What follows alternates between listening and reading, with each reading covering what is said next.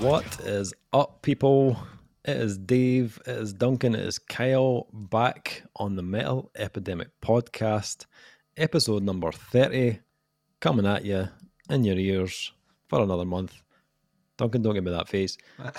We are back for another episode of nonsense, really. But guys, how you doing? How are we this evening? Nonsense. Fuck you, Dave. Hard-lived life stories and anecdotes across the eons abound on episode number 30. I have not been drinking. No, he hasn't. This is what happens so when I don't have a drink when we record. It's the only show I drink when I record. Yeah. So I've kind of got in my head Wednesday technically is a school night, but I treat it like it's not. Wednesday's my Saturday. Right. But not tonight. Tonight was a cup of Dry Wednesday. Dry Wednesday. It was Dry Wednesday, in more ways than one. So tell you who's not dry right now, my man Kyle. He's getting all that anniversary sex. Oh, love it. Oh yeah. Anniversary sex is great because it's that moment when you and your partner are like that. Remember we used to shag 3 times a day? No. Let's do that again, and then you do it once and like, this is why we don't do it for a year. My feet still hurt, yeah. If they don't, you're doing it wrong. Right? Yeah. Everything aches, man. It's been a slippery weekend. Oh, okay. Easy now. Kyle. Tell me about it. That's why I'm drinking so much water. Always keep hydrated. We got to rehydrate, Kyle. Yeah. Always the hydration. Dry in a different way. Yeah. What's happening yeah. here? I don't. Tell you, my legs are also hurting, Duncan, for all those goddamn gigs we've been attending. That, ladies and gentlemen, is Segway. Well, I mean, yeah. I mean, that could also be why your legs are sore from riding that Segway into that section. I mean, let's be honest. That was a balancing act, wasn't it? I hate Segways. Like, who thought, you know, someone literally said, you know what? Let's make a mode of transportation that forces you to stand. See, when I'm transported somewhere, I want to sit. Yeah. Took the fun out of it, Dave. They took the fun out of it.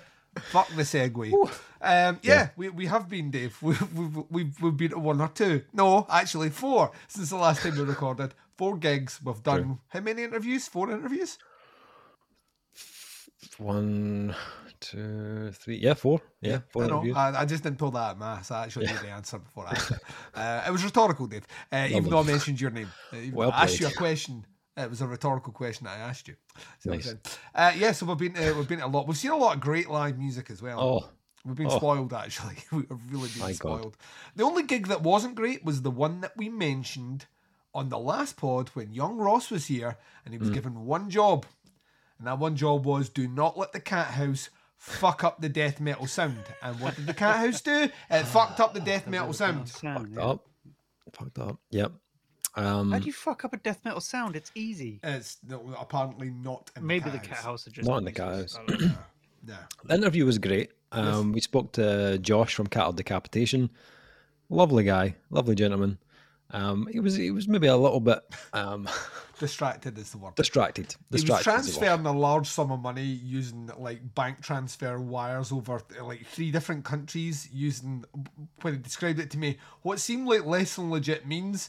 And he lost his Wi-Fi connection twice during the point where it starts to send and was, you know, visibly concerned that. And he was telling us if it's not confirmed within a certain time period or you don't raise a dispute with it and it's like in an hour, that money's gone. Yeah. We just strolled in right at the time that he's in the middle of this, and we were like, "Hey, Josh, ready for that interview?" We wanted to talk about his tour and his album. Yeah, and as you can imagine, he was maybe a little bit stressed. It was. Yeah. But after a few minutes, he settled into the interview. After a few minutes, a stiff drink, a wee back rub, he was fine. It was all good. We back rub, we front rub, always good in the world. And did we get that on camera? not on that video. That's right. on the Patreon. Paywall. But yeah, really good interview. Sound in the cat house. Come on, let's be honest. It was shit. It was pretty bad. Yeah.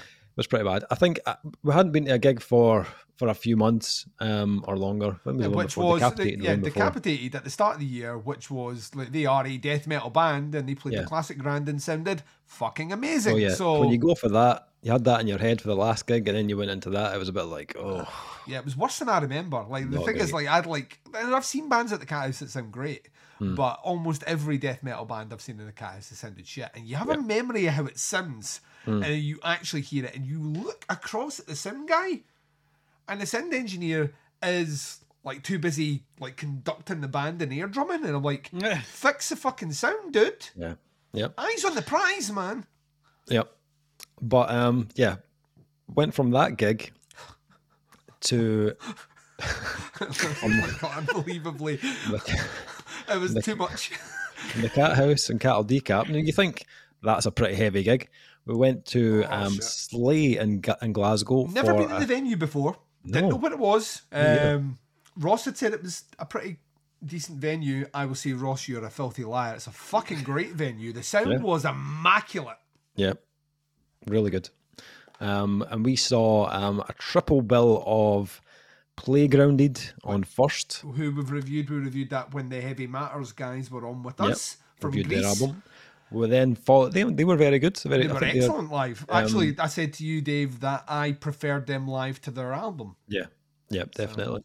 That was then followed up by Denmark's LLNN. Who are heavier live than they are on CD. Yeah, Ow, as if what? Dude, that is not possible. You would No, think, but it's not. somehow. What?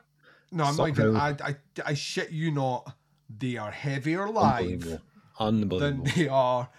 And you look at there's like synth guy at the side. He's pressing buttons. That's cool, right? But you take him out of the equation. There's only 3 guys Yeah. there, and the sound is fucking destroying. Like unbelievably heavy, unbelievably. In fact, there was one song where the guitarist put his guitar down, and it was just bass drum and synth, and That's it was right. even heavier.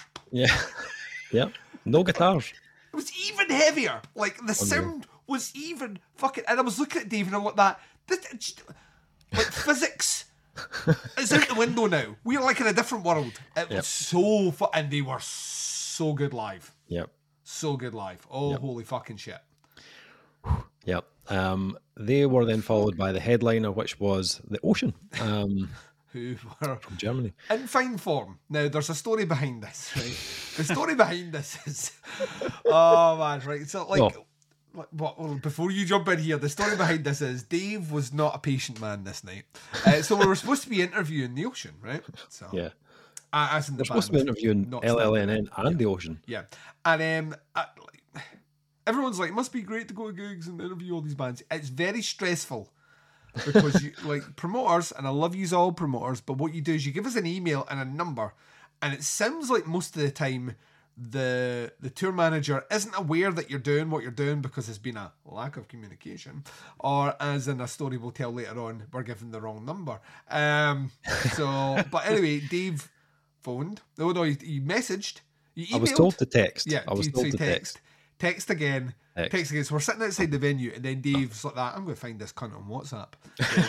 And it was Robin from The Ocean, a guy that we've interviewed before, who is super fucking nice, like super nice. So it's a guy in the band, the band that we're in, like in the band. So We thought that Dave's- would be much easier to deal with. No, tour Dave- manager, straight to the band. Dave is being impatient as fuck, and he's getting angrier the longer we're sitting there, right? And he gets to the point where he's like that. You know what? I'm gonna phone this guy, and I'm like, Dave, come on, like that. He's like, I'm gonna phone him. I've got his number, so he phones him. Goes through to a German voicemail, obviously. Doesn't leave a voicemail. Instead, gets really angry. And then we go. But before we went in the door, all I said to Dave is, you're going to feel really fucking shitty if you find that one of the band members has died or something. So we go into the venue, we watch all the bands. The Ocean come out on stage, and the first thing they do is apologise because their keyboard player has had an accident which severed his hand. What the fuck? And he was getting medical attention. I think the glass shower door or something smashed. And so he was basically getting medical treatment, which is why the band we're all stressed. Was why Robin wasn't answering anything. Like, So so basically, they had to get all of his keyboard parts onto a laptop to play live. Basically, they wanted to put that in the through the PA because he a wasn't lot of able their to play it. songs have interlinked sections where he is playing. Yeah. Like kind of freestyling, so they can tune their instruments and change transitions essentially, which they didn't have. So they were literally, and in fairness, it did make very funny stories because they like finished their first song, which sounded fucking huge, and then they were like that. They're like, right, just imagine there's some keyboards playing some whimsical music right now. It's really nice, oohs, ahs, and everyone's like, ooh, and he's like, yeah, you like this bit that's playing right now. Like fucking desperately trying to de-tune his guitar so they could kick it to the next song. And about halfway through the set, their keyboard player arrived, visibly bandaged on his hand. Shit. I'm making Dave feel pretty shitty about this. And then I said to Dave, I was like, you are aware he's going to text you like in a day's time or 2 days' time or that day. Now he's going to fucking text me. He's going to be a different country. What did you get, Dave? He may have WhatsApped me. They were really good live, though. Once again, really, really, really, really good live. And to be fair, he did offer. It was like he offered a phone interview. It was like, really sorry, we had so much stuff going on. Just didn't have a time to basically get back to you. That interview would have been up there with the guy that was panicking about losing. I was like, maybe this is how bands do interviews now. Yeah. Maybe there has to be tragedy right before an interview now, or it can't happen. So, but the Ocean, great. LLNN, do not sleep on them. If you get a chance, fucking go and see them. Easily. The way I've described them live is they are a cross between Conan and Author and Punisher. If you put those two bands together and put them out, and somehow just as heavy as both bands. I don't know if they might be heavier than Conan. Yeah, I was thinking about this. I don't know. It's like so close. It's a ball here. We need to see Conan again live. Yeah, I think that's why I would love to see Conan again. First time. I'm giving Conan. I'm giving Conan the advantage because they literally smashed glasses. Yeah. The opening chord smashed the glass. So I'm leaning towards them, but it's very close. So that was good, and then we were like, what tragedy will follow us next? So much heaviness, Duncan. There was so much heaviness. Yeah. We needed to rein it in a little bit. Just a little bit. We needed to get the pasties out and rub our tits. Rub our tits. Yeah, not our her tits. No. Although, I think someone grabbed a feel when she was like crowd surfing and all the rest, and that's why she had some sort of thing when she was on stage about touching her arse or something. I was like, what's happening here? I'm on the back. Yeah. So then we went to... my arms that are that long. Go, gadget arm! Why is this not working? Then went to Stereo just last week to see Norway's Blood Command headline. Their death pop, as they class themselves. It's basically like a kind of death pop rock. I mean, it is like, yeah. I fucking loved that album. I shouldn't have, but I really did. Yeah. Like they are... They're a riot, man. I fucking love them. I love them. So we arrived the day the Queen died, right? Yeah. And we've basically been told like gigs were, I think things were being cancelled, but because they officially announced it like after 6 o'clock at night, you could, but had it been announced before like 3, like venues and everything would have closed down. So much so we bumped into young Ross. Who had been sent home from his work. He was like literally taking a call on air from some punter talking about football, and he was like that. Sorry, Steve. We've just found out the Queen's died. We're just going to terminate the call. Right, we're going off air now. Bye. And then he was at the door. So yeah, we got to interview Nikki and the guy's name who I can't pronounce. The main dude. So what I didn't realise is Blood Command is really just one guy who writes everything and records it. He records it all himself and does everything because he's a really talented guy. And we got to interview them, and they were a fucking riot to chat to. Like just everything you wanted in an interview, super fun and all the rest, and so much fun on stage. I mean, they were playing to what can only be described as a fairly wet, lukewarm Glasgow crowd. The crowd was shit. And she, through sheer force of will, and she's a small woman, she's maybe 5'2", if that, diminutive in stature, sheer force of will and Aussie attitude, and that's Aussie as in from Australia, not Sharon. Right, like literally fucking fired up that crowd. So by the end of it, everyone was jumping, everyone was into it, everyone was having a ball, and she was fucking great, and they were fucking great. That's a party band if ever I've seen one. Yep. So good live. Yep. Interview went live on your YouTube channel today. Oh. So check that shit out. Duncan chatting with the band. You'll hear me really struggle with the word Armageddonism Yes. right at the end, which I joked with him. I was like that. I was like, it's really difficult to say if you're a Scotsman. To which she then said on stage later on, I love the fact that the Scots can't say Armageddonism. And then Dave pointed at me and was like, you fucking did this. And everyone's like, aye, we can. But then he twisted it. And then he started doing what I can only describe as William Wallace impression. You know, Mel Gibson, like, praise Armageddonism. Which, in fairness, I'll let them off with. But yeah, I do make a cunt of myself at the end of that interview, but it was a ton of fun to chat to them. Yeah, very good. And then the final gig, which just basically just annihilated me. My favourite gig of the year so far. Oh, it was fucking outstanding. Yeah. Again, it was wasn't there wasn't a lack of stress from that whole gig either. You know what I mean? Just the usual kind of trying to get in touch with different people and get interviews and stuff set up. Easy. It's easy to get in touch with people, Dave, when you have the right telephone number. Well, this is also true. Turns out I had the wrong phone number for the tour manager. You must have jotted it down wrong then. Obviously. Yeah, it wouldn't be anyone else's fault. I was texting and WhatsApping some random person out there is getting messages from me asking like where they are. I'm at the merch stall. Where are you? And they're just like, what is this guy all about? Who is this guy? But anyway, we eventually tracked down the tour manager. These Nigerian uncle messages are getting really sophisticated. It's really something going, yeah, I'm a merch stall too, but Because they're like, I am a Nigerian general. You've got £1 million. They've switched to, I'm at the merch stall in the Classic Grand. Where are you? So we went to see Impure Wilhelmina, Mole and Cripple Black Phoenix at the Classic Grand in Glasgow. Eventually got everything sorted out. Tour manager was lovely, sorted us right out, giving us times. The Cripple Black Phoenix interview time kind of kept changing because there was things going on with the band. But first we got to speak to first we got to witness Impure Wilhelmina to a very small crowd in Glasgow. At this like point, 6 people or 7 people, I think, by about they changed the door times to earlier. So we think that people maybe didn't realise that the doors had opened early, so the band were on early. Not a lot of people in there, but it meant I had loads of space to take photos because it was noisy there. Davey was living his best life. I've never Only photographer. Like we were chatting yesterday, and you're like that. Yeah, I've got like 600 photographs to process from 3 bands, and I was like that. You didn't take any photos of Cripple Black Phoenix. You were like, neither I did. Dave took 600 photos of 2 bands. 2 I was trigger happy that night. Give me your sexy seat. Give me your sexy seat. Smolder.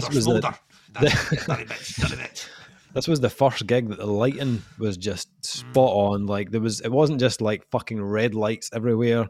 They had some nice white lighting on their faces. It was so good, man. I was loving it.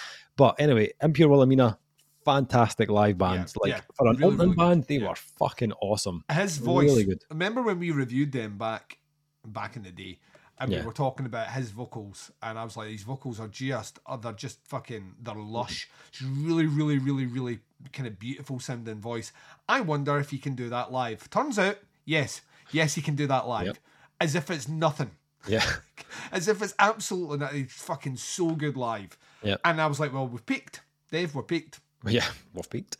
We've peaked. And then we got to witness my album of the year last year.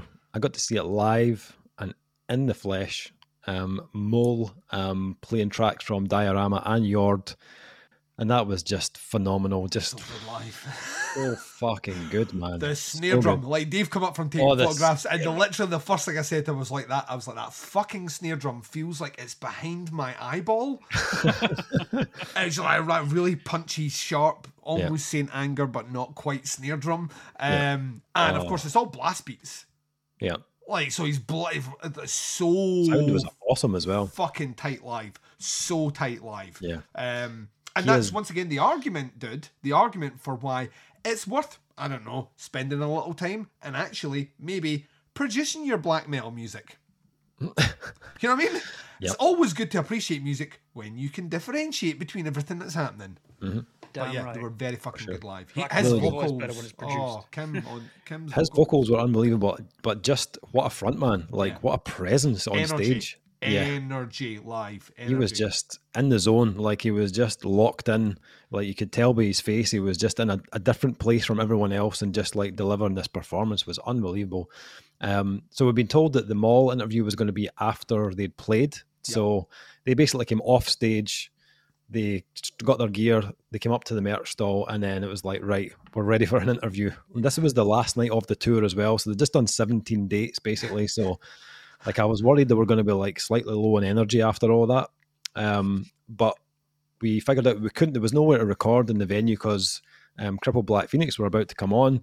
So we're like, we'll just put and for some reason, someone in their infinite wisdom in the venue had booked in the rooms downstairs a kids hip hop night or something. I don't have a fucking clue. It was inexplicable. So there was nowhere in the venue, Dave. No. So the guy said, to the tour bus we shall go. So out of the venue, and their tour bus was right at the front. So we got to sit in their swanky bus for a wee while to chat to the band. And it was an absolutely brilliant interview. Like these guys, they, even though they just came off stage and this was the last night of their tour, they were still so enthusiastic to sit and chat about the band and touring and all sorts of stuff. And it was one of those interviews that for me, it kind of flew by. Like we got to the end of it and Duncan was like, that was almost half an hour. And I was like, what? Yeah, like Dave's camera can only record in half an hour increments. And it was getting to the point where I was starting to panic that I was going to have to stop on mid, because the conversation was just so easy. Yeah. And it was right to the wire. And then we end up chatting to them to Kim about fucking horror movies for 20 minutes outside his tour bus. Yeah. Before we went back, and just really, really nice guys. Oh, so nice. Really nice guys. This was eating into Crippled Black Phoenix time. Yeah. And we had to get back in. We need to get back in. Headlining bands on. We need to go and check them out. So we went back in there. Crowd had built up a little bit more. Yeah. And what can only be described as just an absolute fucking phenomenal live performance. Members on stage. So you had, at their most, 3 guitars, 3 vocals, right? From like the guitarist, the kind of main front woman chick, and the main songwriter guy who also plays guitars. You had a keyboard, a synth player who had like a big synth stack there, but also plays saxophone, and by God, that saxophone sound was the greatest fucking thing I've ever. Visible wood hearing that, honestly. So you had that. You had the drummer. You had another chick in the background who was doing like loads of backing vocals, keys. I think she played trumpet. She did, yeah. Yeah, as well. And it's just the mix, dude. Like, honestly, Kyle, I can't. It's like one of the best live mixes I've ever heard in terms of you could identify. Fuck it, it sounded amazing. It sounded absolutely amazing. So they fucking nailed it. Yeah. But we had been told we couldn't speak to them till after they come off stage. So this and then there was a whole calamity. Thing. Right, so there's a whole calamity. I'll set Dave up and then I'm going to let Dave talk. So basically they'd advertised the gig as of over 14s, right? Yeah. So it was an over 14s gig, which makes no sense, right? Because in Scotland, an over 14s gig demands a 10 p.m. curfew, which is why they brought the gig forward half an hour to give all the bands time, but it didn't really work out that way. Crippled Black Phoenix went on the stage at the time they would generally, I believe, go on. So they got to the end of what would be their allotted time, which meant they couldn't play their final song. So main dude's visibly pissed off about this, and he's like that. He's like, listen, this is bullshit. Is there actually anyone in this venue 14 years old? And like no one puts hands. I was like, well, fuck this shit. If they want to cut our sound, they can cut our sound. We're going to play one more song. Let's do this. So they played their song. It fucking sounded amazing. It was like a fucking 8-minute opus. Like, finished. Cheers. They walk off stage. Chant starts going, one more song, one more song, one more song, which I believe they generally do an encore, so he comes back on stage and he's like tapping the mic to make sure it's working. It's like that. They're telling me we can't do this. They're trying to get us off the fucking stage. It's like, I'm not having any of this. So I'm saying to the sound guy, I'm saying to the venue, if we can't do this, you will have to cut me off. And then they went quiet for like about 10 seconds and they went on his guitar. It's like that. Right, we're doing this. Like, so everyone come back on stage. And it's the song, I forget the name of it, but it's got this really cool kind of audience interaction backwards and forwards, kind of like a vocal hook in the middle. So he's got the audience in the palm of his hand singing this back. And then what happens, Dave?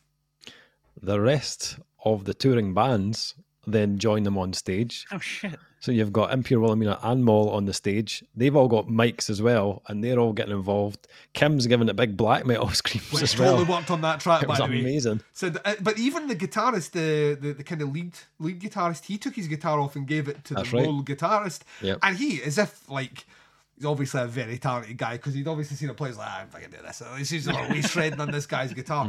But it was just, and like the crowd were into it, and it is honestly maybe one of my favourite closings of a gig I've ever fucking seen. The atmosphere was incredible.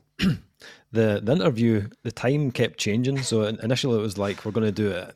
It was supposed to be like 6:30, and then it was like, oh, we're going to do it it was like 7:45 or something like that. And then it was like again, and then she came back to me and said, listen, it's probably going to be after their set.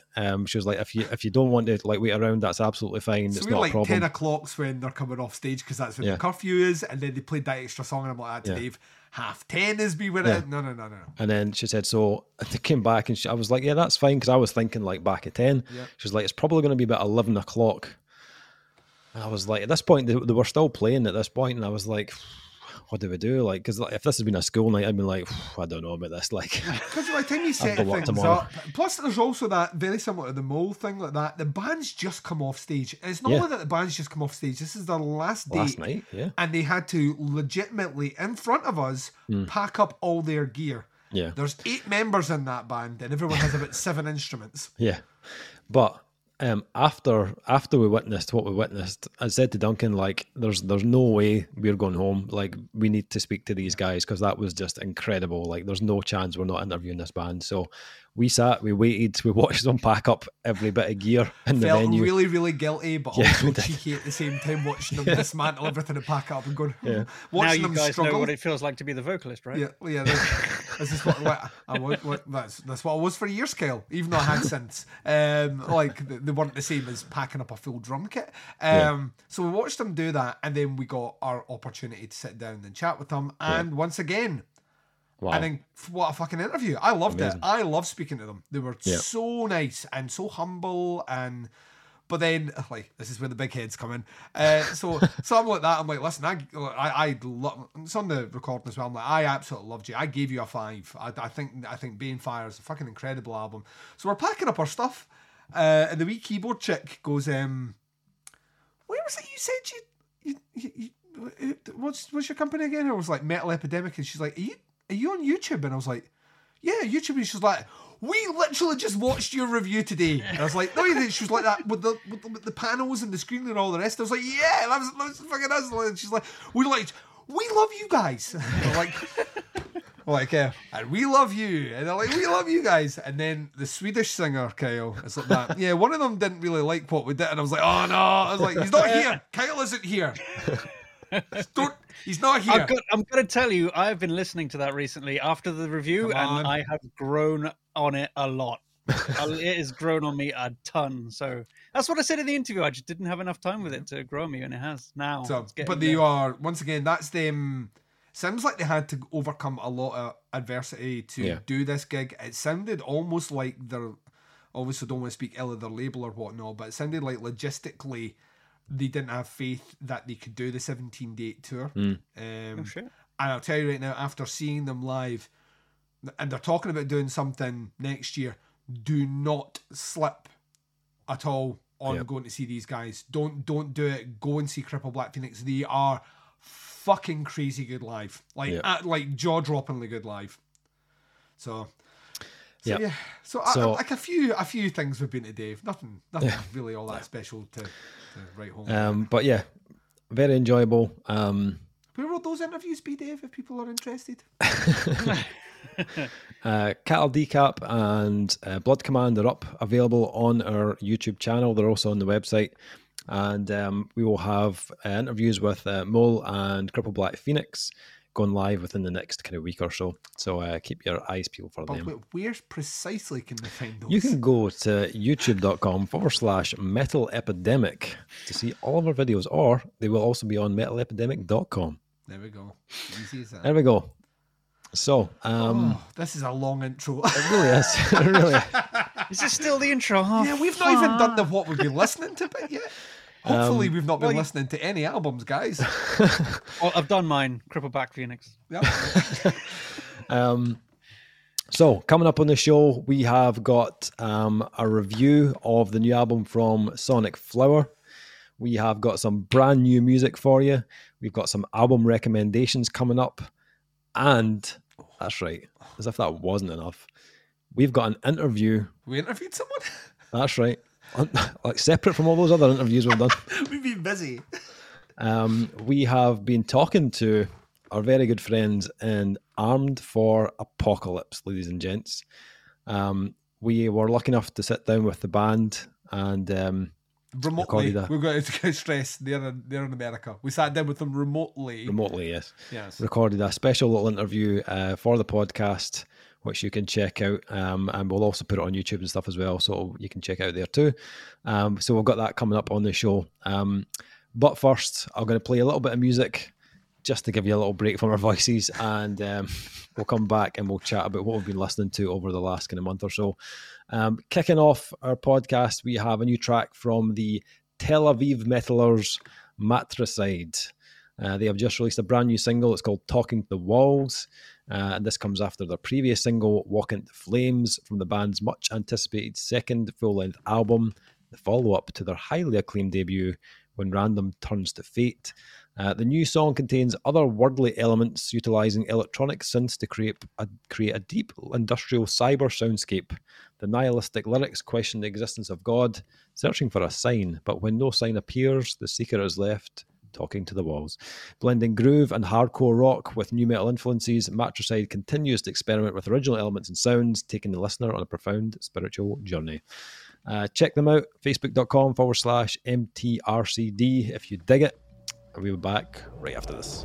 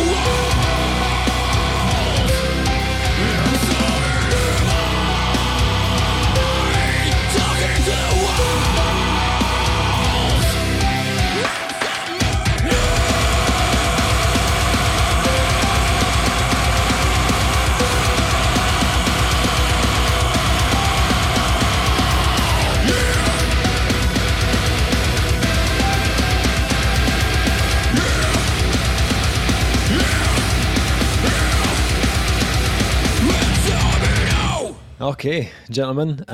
So album listening history over the last month, or album singles, whatever. I'll start us off. I just want to bring up this kind of little unknown gem that I found. Recently, I've been listening to this dope new track from a fairly unknown band from Canada. They're called Nickelback. They have a new track. So we need to actually physically get into this, right? Do we? Physically? Yeah. I don't think anybody's described if them I as was in dope. the same room as you, we would physically get into this. Do you actually think it's a good song? I don't know. I still am unsure whether or not this is the long con. Like, if you're actually physically trolling me and the internet, which if you are, I applaud you, sir, because your game is of a high level. I'm not trolling anybody. So you actually think it's a good song? I think Nickelback write very fucking good radio rock friendly music. That's fine. That's fine about the band, right? You like the band, that's fine. Yeah. But do you think this is a good Nickelback song? I've listened to this song a ton. Yeah. Right. Okay then. San Quentin is the track title. Just give it a wee listen. If you've not heard of them, Nickelback, they're called, from Canada. Check it out. New single out now. Also the reaction on YouTube if you want to check it out. I would skip the reaction. I Don't skip the would reaction. also skip the song. They don't need your money. Save it. What I would say is save yourself for the album. And if you decide when the album comes out to save yourself from that, no one will judge you. I checked out that song too, and it starts off like, surprisingly not bad for Nickelback, and then it gets worse. It just doesn't keep up that energy from the beginning and just fucks off somewhere. The It's like, all right. metalcore intro, you mean? The metalcore it's just intro like- that they tease the internet with. Once again, I'm not. Maybe he's trolling. Maybe Chad Kroeger is. This is the longest troll con of all time. Maybe he's like, one day I'll get them in. It's just the same riff for 3 minutes. It doesn't. Right. There's no dynamic at all in it, and I just can't do that. I'm sorry. I know you like it now. I was convinced you were still trolling there. No, it's just catchy as fuck. I just like it. Yeah. His voice doesn't, like, the chorus is the same as the verse. It's the same range. Yeah, I'm not saying they're the greatest band in the world. I've only ever listened to it once. I'm not building them up as the greatest band that were ever made, but literally have a T-shirt that says, "Was it Nickelback?" Nickelback is neat. Nickelback is neat, which is a play in Nine Inch Nails. You literally wore the T-shirt, Dave. Like if you're And the like, mask. it's He did actually. I forgot. Yeah. That was one of the most traumatizing recordings I've ever done. Actually, where I had to like physically look at Chad Kroeger smiling for an entire recording. I used to. I mean, I could say it's a guilty pleasure, but I don't even feel guilty about it anymore. No, You know that? if you like the band, it's not a guilty pleasure. Yeah, and I know they're trash. I know they're absolutely trash. Like they're like musically, they're not musical geniuses or anything like that. But they can write a catchy as fuck song. I will put it this way. A friend of mine once described his love of really, really, really, really, really bad found footage Ouija movies, like Ouija board found footage movies, of which there's a whole subgenre out there, and they're all terrible. I don't know, like the Ouija Experiment, the Ouija Experiment 2, the Ouija Experiment 3.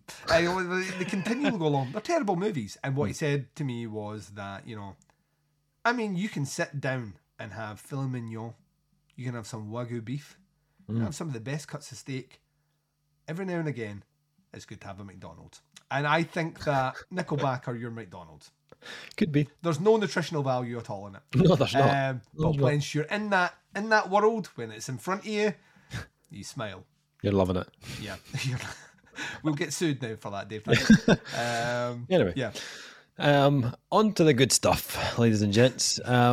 Let's kick off with an album that Duncan and I were chatting about last night, and I think I mentioned it in the car on the way to one of the gigs as well. We were listening to it on the way to the gig, and I hadn't heard it yet. And you made a comment, and I was like, "You better not say that to the band." And then I listened to the album, and was like, "I'd totally say this to the band." I described it to you last night as if Rage Against the Machine and Limp Bizkit like recorded an album which fucks. Yep. This is the album. Yep. And it's infinitely better than both those bands. It would sound like Euthanasia by Stray from the Path. Dude, this album is just, his one sole purpose is to give you bounce. Like Yeah. every track is just bouncy and it's fuck authority, and like I've never heard a more anti-cop album than this, and I'm kind of behind it. Yeah. So Yeah, it slaps. It slaps from beginning to end. so good. It's just an orgy of neck breaking riffs. Is that my top 20 for the year? Yeah. Yeah, easily. Yeah. Easily. You cannot dislike this album. Like No. I want to meet someone that dislikes this album. It's so well put together. And the riffs, like they're riff machines. Like you would think, like that's the thing that like you know like a Wes Borland riff when you hear it. You know what I mean? You're like, oh, it's a Wes Borland riff. And the case of this one, it's so inventive. Very, very playful, and he makes use of the space and the gaps between things to do things on the guitar that I'm like, that's smart as fuck. But it's not gimmicky though. Like it's 100% not. Yeah. They're not trying to be like quirky or different.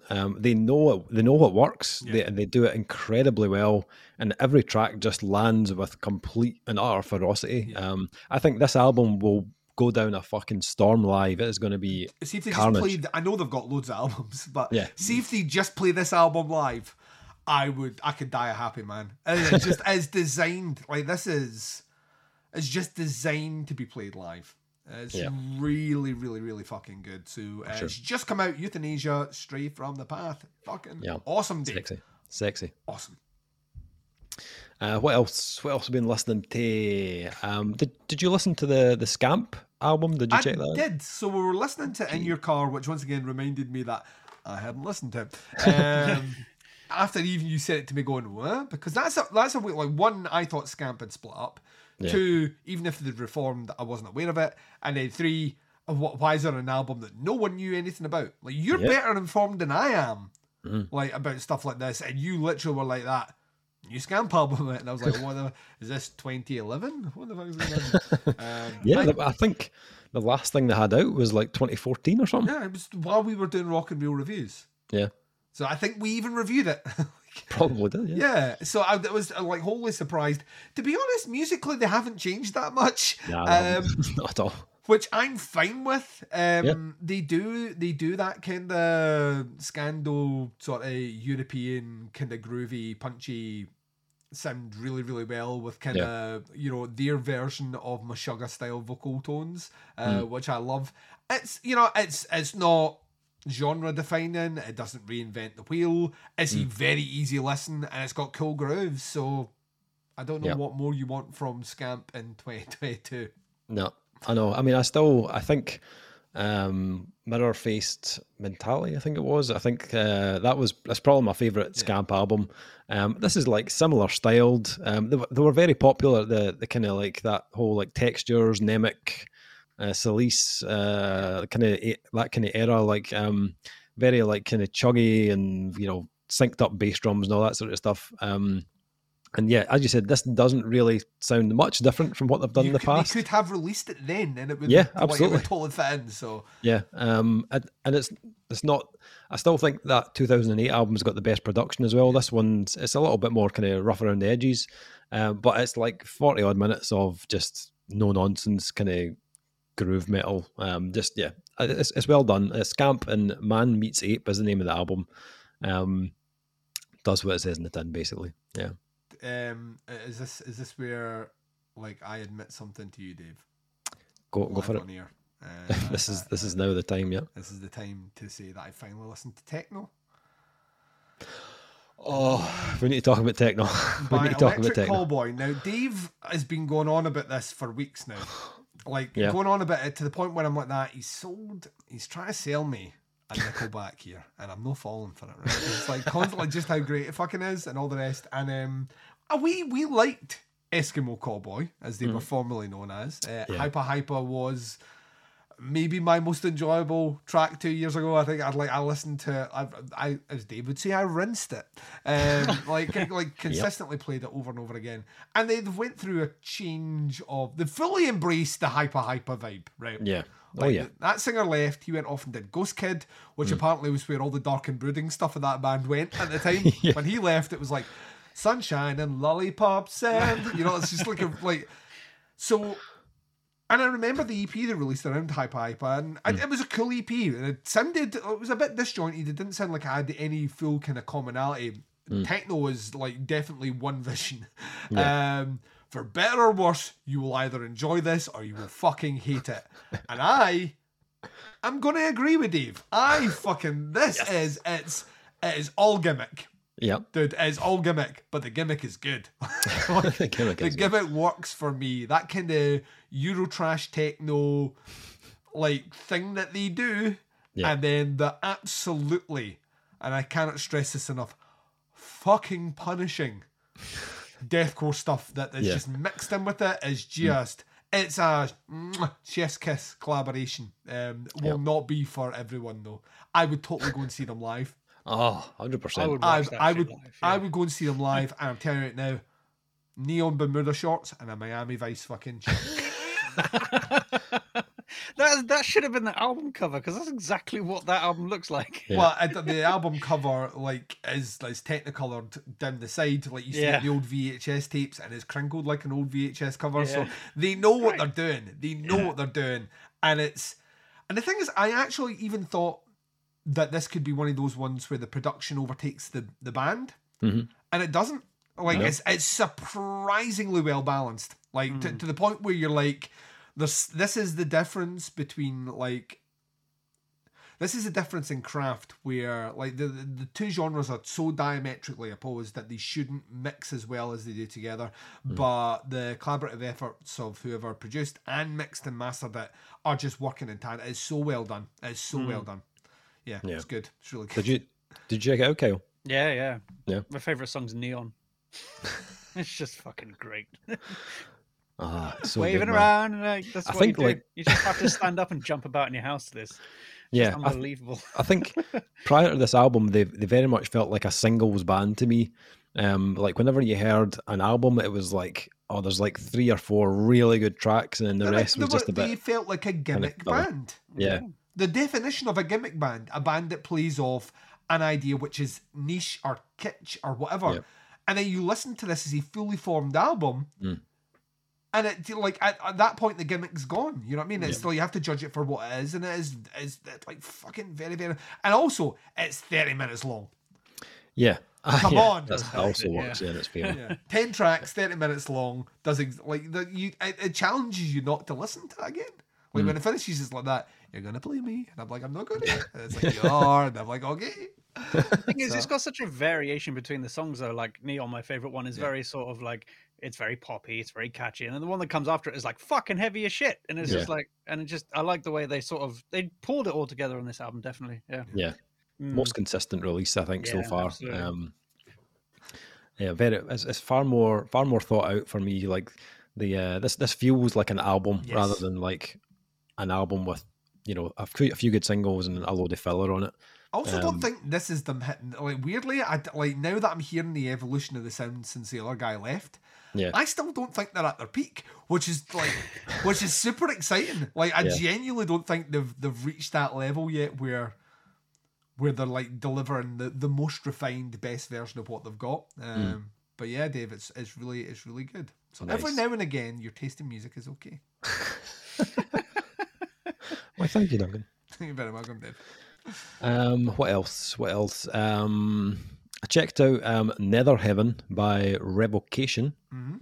How is it? I remember them. They're another band that were releasing stuff around the Rock and Roll Reviews days. And I really liked that album that came out about then. Yeah, they did probably about 10 years ago. They were putting out some really good stuff. And then I kind of fell kind of out of love with them, to be honest. Like, some albums I felt like I connected with, and others just felt kind of flat to me. And I've kind of felt that way over the last couple of albums they've put out. Just didn't really hold my attention as much. I think this album is a return to form. I think this is the best they put out in a long time. This feels darker. It's some of the kind of meatiest material they've done in probably about 10 years. There's moments in this that kind of lean into that almost kind of like Swedish death metal territory, but it's got a more kind of technical kind of delivery to it. And I love the fact that there's moments that feel like old Revocation when they were at that kind of real kind of ferocious stage of their career, but it's mixed in with some kind of newer and kind of fresher ideas. But I think the ideas on this one are far better executed on this release than on the last couple of albums. I read that They're now down to a 3-piece. So that kind of streamlined approach to the writing, that might be the key here, to be honest. They're down to just Dave Davidson, I think, is doing pretty much all the guitars and stuff. So it might be down to that. Don't know.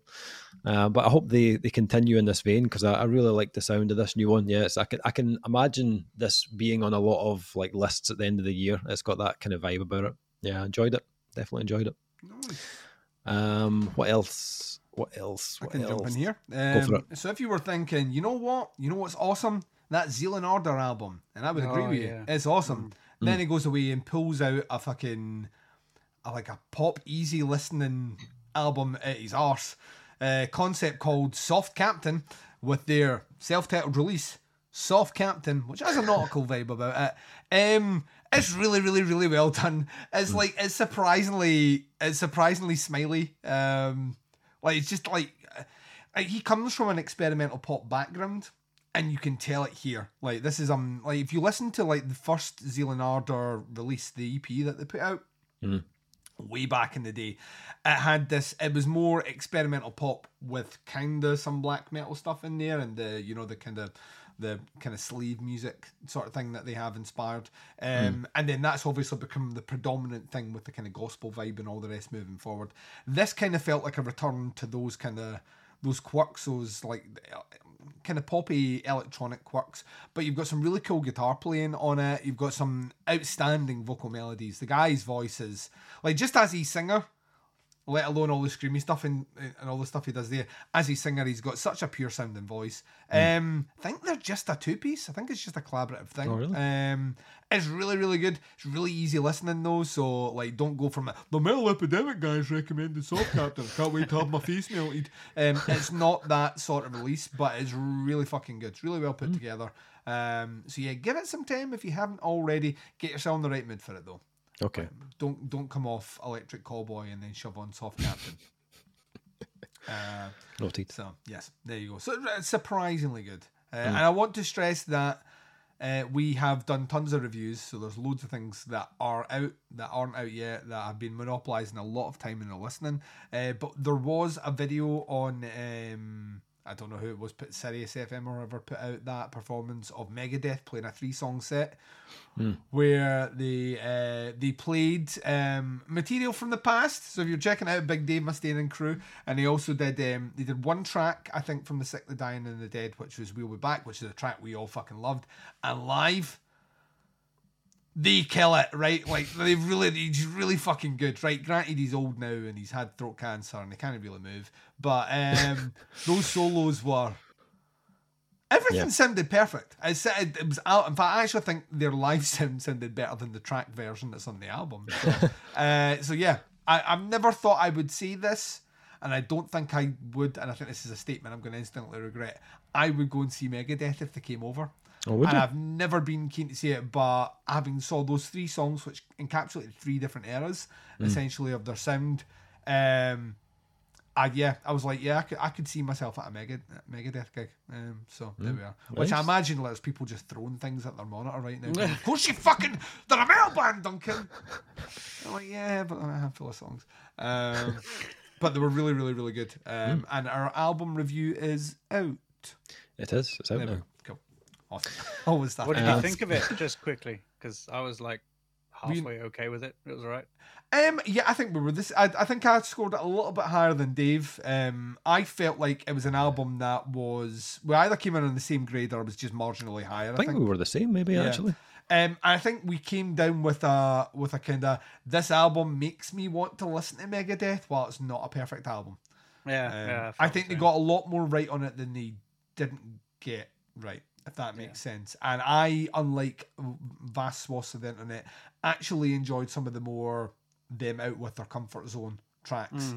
But yeah, there's a handful of like just top notch fucking thrash metal songs in there. Which I'm sorry, you stand that against a Death Magnetic, I would listen to any of those songs over listening to anything on that album. So in this battle, Megadeth are winning.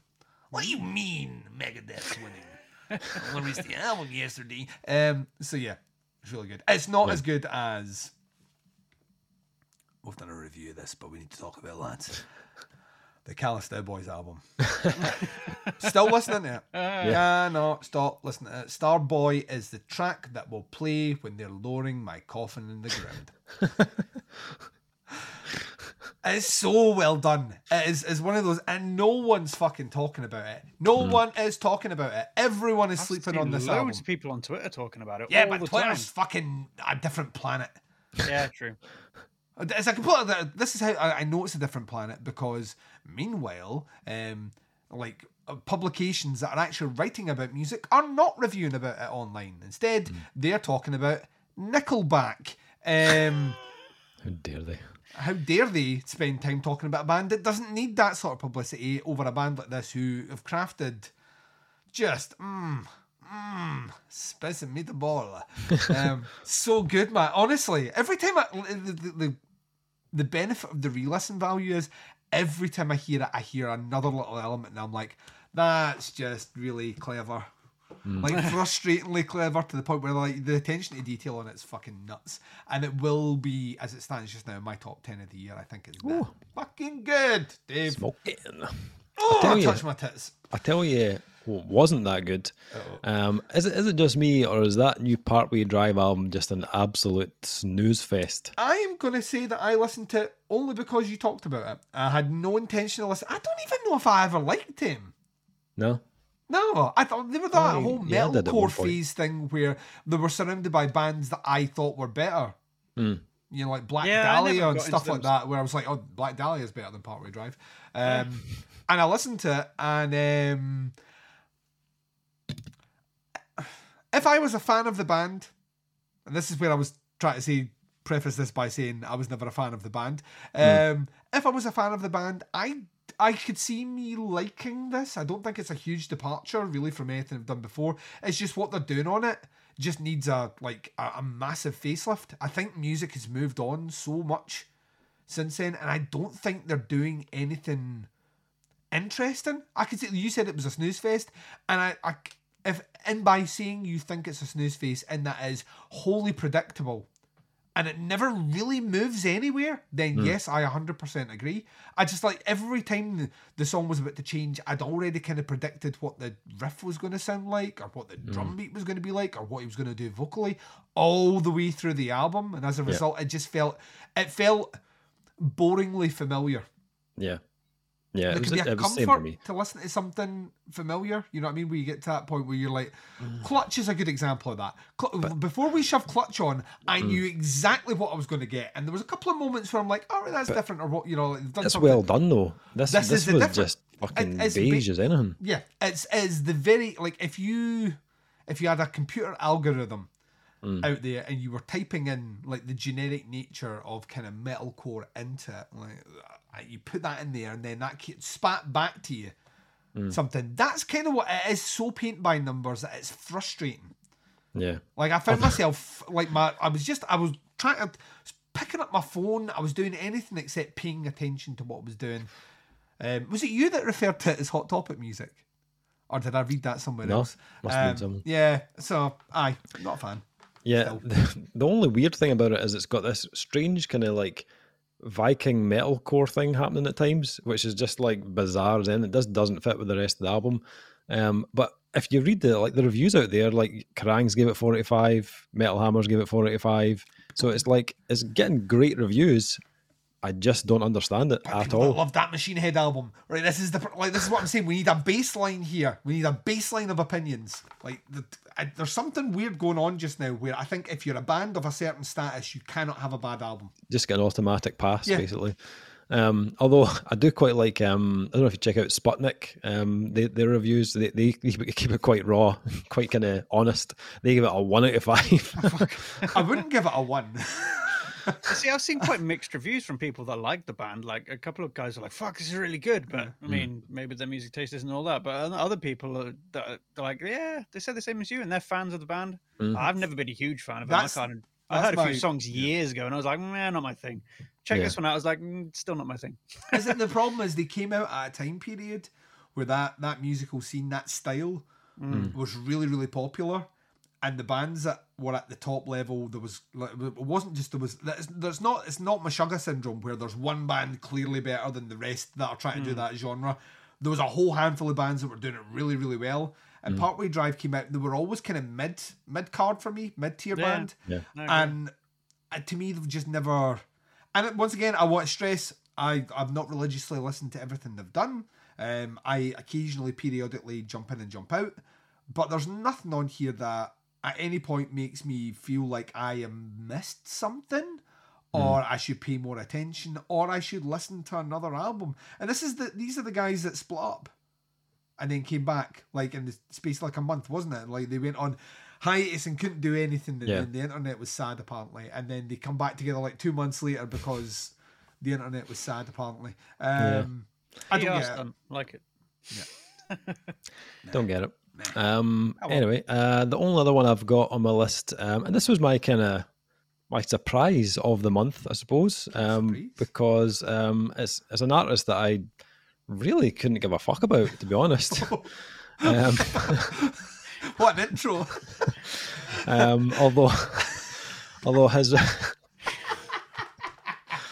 his band are held up as one of the greatest heavy metal bands of all time. And again, I think they're all right, to be honest, but not a band that I kind of go on about. The new Ozzy album is a surprisingly really good listen. Wasn't expecting it at all, to be honest. I thought I'll give this a listen, but I wasn't expecting much. What was happening in your house? I don't know. That day where you were like, I shit you not, Duncan. This new Ozzy album. The first track on the album sounds. Maybe that's what the smell is. The first track on the album is like Puppy. I shit you not, it sounds like Puppy. Kid you not. The whole album doesn't sound like that, but that first track, the chorus and stuff, it sounds like it could have been on a Puppy album. Very catchy, very well written. I was like, what the fuck is going on? This album's actually really good. There's like really good choruses on this. And then I had a look at the Wikipedia page and I was like, all right, wait a minute. So the list of, it's basically Ozzy plus all these musicians, right? So you've got Zakk Wylde, Jeff Beck, Tony Iommi, Eric Clapton, Josh Homme, Dave Navarro, Chad Smith, Taylor Hawkins. So he's basically pulled in fucking like, and this is what like he's like a. Let me just open my Rolodex of like, basically that's what he's done. Hell. But the album is produced by a guy called Andrew Watt, who is also credited as one of the main songwriters on the album as well. Right. And his writing and his production credits is huge. Like if you go into his Wikipedia page, it is massive. But he's worked with artists from right from Justin Bieber, to Post Malone, Ed Sheeran, Elton John, but then he's also worked with like Pearl Jam and all that kind of rock kind of style bands as well. So he's clearly good at what he does. And whether he's had a big involvement in the writing in this, I'm not sure, but it's very well put together. It's not that heavy. It's like a kind of hard rock. It sits in that kind of category, but a very easy listen and very straightforward. Fairly conventional, but very catchy. Yeah. About you. Yeah, it's called Patient Number 9. Wasn't expecting to like it at all, but a bit of a surprise. Nice. So that's my final one. Anything else? Anything else you want to mention? I'm talking about bands that need to be talked about more and more and more and more and more. Dawnwalker and Abrams. I have been on those two bands like white on rice. It's absolutely, I cannot stop listening to them at all. That Dawnwalker album is just, I gave it a pretty good review when we reviewed it, and it's just gone, even if I could give it 7 out of 5, I would now. It's really fucking good. Really good. And Abrams, you have to listen to Abrams. They're so good. Or Abrams. I don't know how the fuck to say that. No one's talking about Right. They should be. Everyone needs to be. Yeah. Just I don't get it. Like, it's so much better than some of the shit that's gotten 4s and 5s and 10s and 9s, whatever, from these bigger things. But it's just like, just dig a bit deeper and you find some really incredible music. They're not that hard to find either. No. They've got reasons. The last thing I want to close on, I know you've heard this, Dave. I don't know if Kyle will have. And we spoke about this briefly, but I suppose it's worth mentioning because they're a band that predominantly featured on your first end of year list for Metal Epidemic. And Danzig. Yeah, no.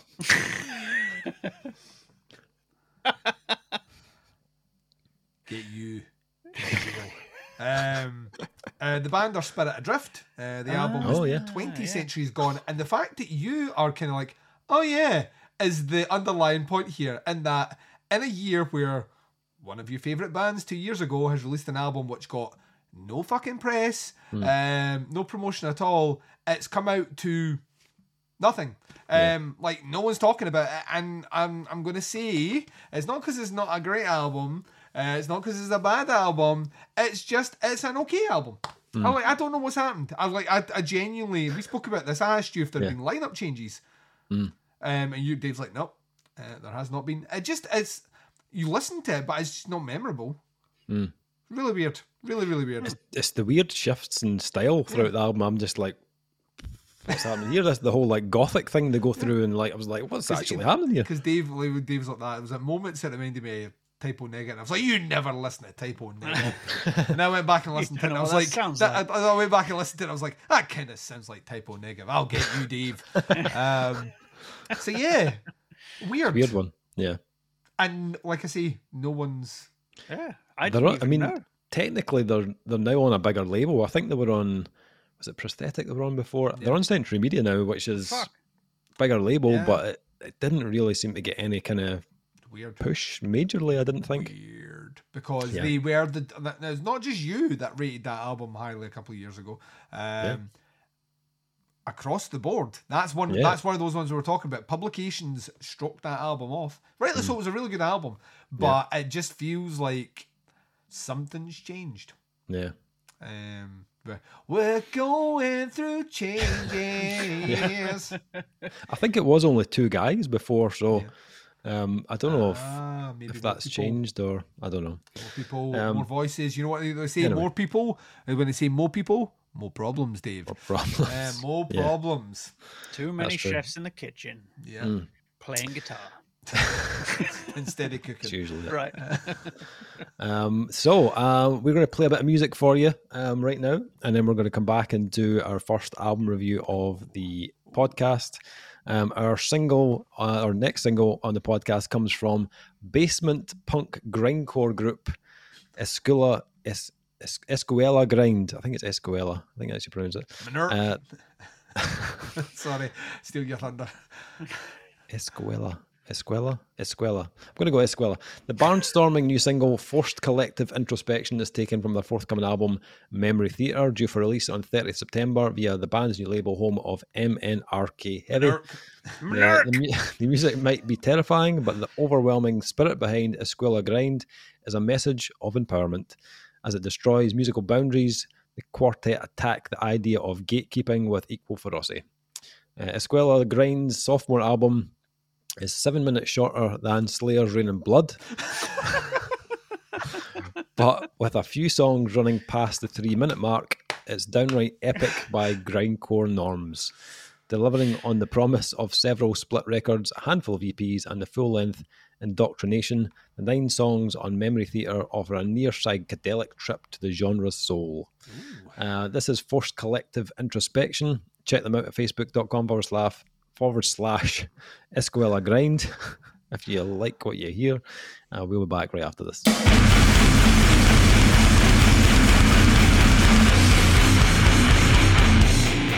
We're here now, with the sky. We didn't listen, and we were brought to run away like submission. Then executed, fell to oblivion.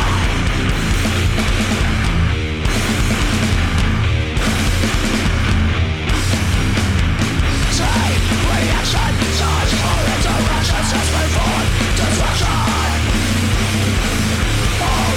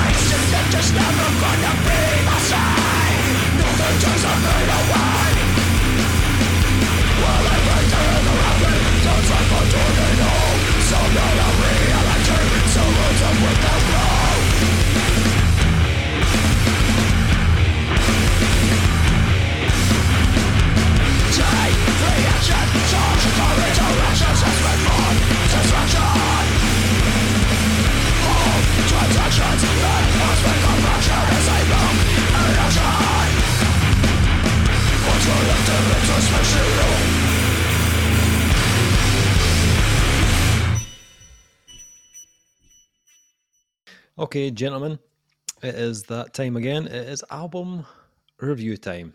And for this review, Duncan, Kyle, and I have been checking out the new album from Japanese riff monsters, Sonic Flower.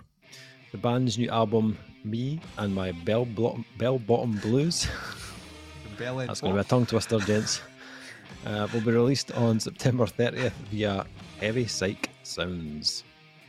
So, Sonic Flower. If you've never heard of them before, they were formed as a side project from Church of Misery in 2001. Tatsu Mikami, who is the Church of Misery bassist, and Takanori Hoshi, the guitarist on Church of Misery's second album, Second Coming, teamed up to play more bluesy and instrumental heavy rock influenced by 70s acts such as Cactus, Grand Funk Railroads, Groundhogs, or Savoy Brown. Guitarist Arisa and drummer some guy joined them, quickly joined them. Some guy. Kaisuke Fukawa, I think. Nailed it. In 2003, they released their bluesy, heavy rock self-titled debut album, Sonic Flower, on Japanese label Leafhound Records. This instrumental, improvised, double guitar charged record was internationally acclaimed, and they got the chance to support Electric Wizard, Bluebird, or Acid King on their Japan shows. 2005, Sonic Flower went in the studio to record new material, but as Arisa was pregnant and day jobs prevailed, they put the band on hiatus after the recording session, and those recordings slept in the vault for 15 years until Tatsu decided to reform the band in 2018. This time he teamed up with former Church of Misery singer. The result was their new album, Rides Again. 2021, it was released through Heavy Psych Records. Their brand new album, Me and My Bell Bottom Blues, sees guitarist Fumiya Hattori joining on guitar for a late September release on the Italian label. Recorded in Tokyo in early 2022 and mixed by Japanese doom guru Yukito Okazaki of Eternal Asylum fame even. Me and My Bell Bottom Blues is their biggest work to date, according to Mikami. So, gents, back with a new Sonic Flower album in 2022. We reviewed their last album, Rides Again, which was technically an album that was over 15 years old, but hadn't seen the light of day. It was also a completely instrumental album, whereas this album now sees the band joined by the former Church of Misery vocalist. I don't know about you guys, I tried not to listen to any of the singles from this album. I just wanted to hear the album in its entirety. I had heard Black Sheep. Right, okay. And as a result, I was hella fucking pumped. Like, Black Sheep is a fucking banger. So I was very, very, very excited to hear. I didn't listen to Swineherd, which is technically the opening song, but the second single. So I kind of did the Dave thing at that point where I was like, I need to wet my whistle here. Oh, this tastes nice. I'm going to hold off and then binge that motherfucker when it comes in. Nice. Kyle, did you listen to singles or? Nope, I was the same as you. I wanted to go in dry. Nice. Oh, lovely. So, that last album, Rides Again, I'm pretty sure Kyle definitely gave that top marks. Duncan, did you go 5 on that one as well? I gave it 5, yeah. Did you? I thought it was fucking great. So, yeah. Oh, nice, interesting. So, Kyle, what did you think of Me and My Bell Bottom Blues? You're getting better at it. Every time he says it, I like. yeah. The ultimate goal is for you to be able to say 3 times fast back to back and not say the word bell end, which is really difficult. So, like, it's the hard part. So, if you're lucky. Nice. Sonic Flower 2, Flower Harder. Flower longer. Flower longer. I mean, as you said, I was high as a kite on that last album. It was fucking, I loved it absolutely. So when I saw this land in my inbox, thank you, Dave. It was I was like, finally it's time, because I'd seen them been talking about it a lot. Give my Glasgow Ned. Ha ha, big man, how's it going? Shit. Amazing. I've only been to Glasgow once. It's That's really how they all sunk talk. in. It's how Really? they all talk over there. Wow, it's really, really sunk into me, hasn't it? I like that last album. Didn't check out the singles because I like to listen to albums as they come. And this is more of the good stuff. What he's doing? What? Fuck's sake, he's Dave trying to talk can't about keep it together. his bell-bottom blues. Talk about more how it came. Was it thick? Thick and blue. Oh, Jesus. fucking Papa Smurf.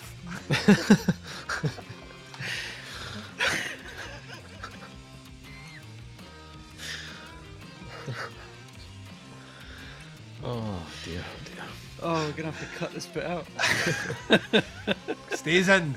We don't edit. That's the beauty of doing this show. Oh, we get it straight Jesus. from the fucking teeth.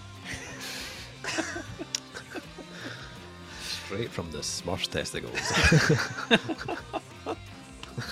I'm too close to Sweden to be listening to that joke. Sorry. Jesus Christ. Oh, I can't remember what I was going to say about this album. You hadn't listened to anything. You were getting That's right. ready to. You There we loved the go. previous one, and then you Love put the it previous on. one. Hadn't heard. Put it on. More of the good stuff. Not really the same stuff. Very similar stuff, but it has evolved a great deal, I feel. Like, in a very good way. With Would the you addition say of the 15 years vocalist. worth of evolution? 15 years of evolution. That's quite true. I didn't consider that. But with the addition of the new guitarist and the vocalist, it's like taking it to a whole other level, and I love it. Like, the riffs are more riffy, and I don't know how to explain it. Like, there was riffs on the previous one, but this time it's like they're more focused and they're way hookier, they're way catchier, they're way like more constructed as like a song and everything into the song. The production on this is even better than last time. It's still raw and organic, but it sounds fucking huge. It's just massive. And considering it's from that sort of 70s rock fuzzy blues sort of inspiration, it's like if they had music back then like this, it would have blown everybody to bits. And I'm just like, oh. But no, I loved it. Every song for me really, the opening song Swineherd was like, wow, you guys really stepped it up.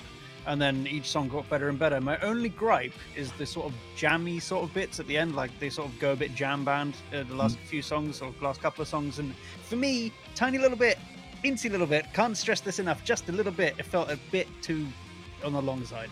I was just like, that's the only gripe. But that new guitar is steering some serious chops. And I have to mention it. You know I'm going to mention it, but bass too. Yeah, it's Tatsu though. And a bass player. That's his thing. That's his thing. Oh my fucking god, I cannot stop listening to it. Every time I put it on, like, turn up the bass, turn down the highs, don't get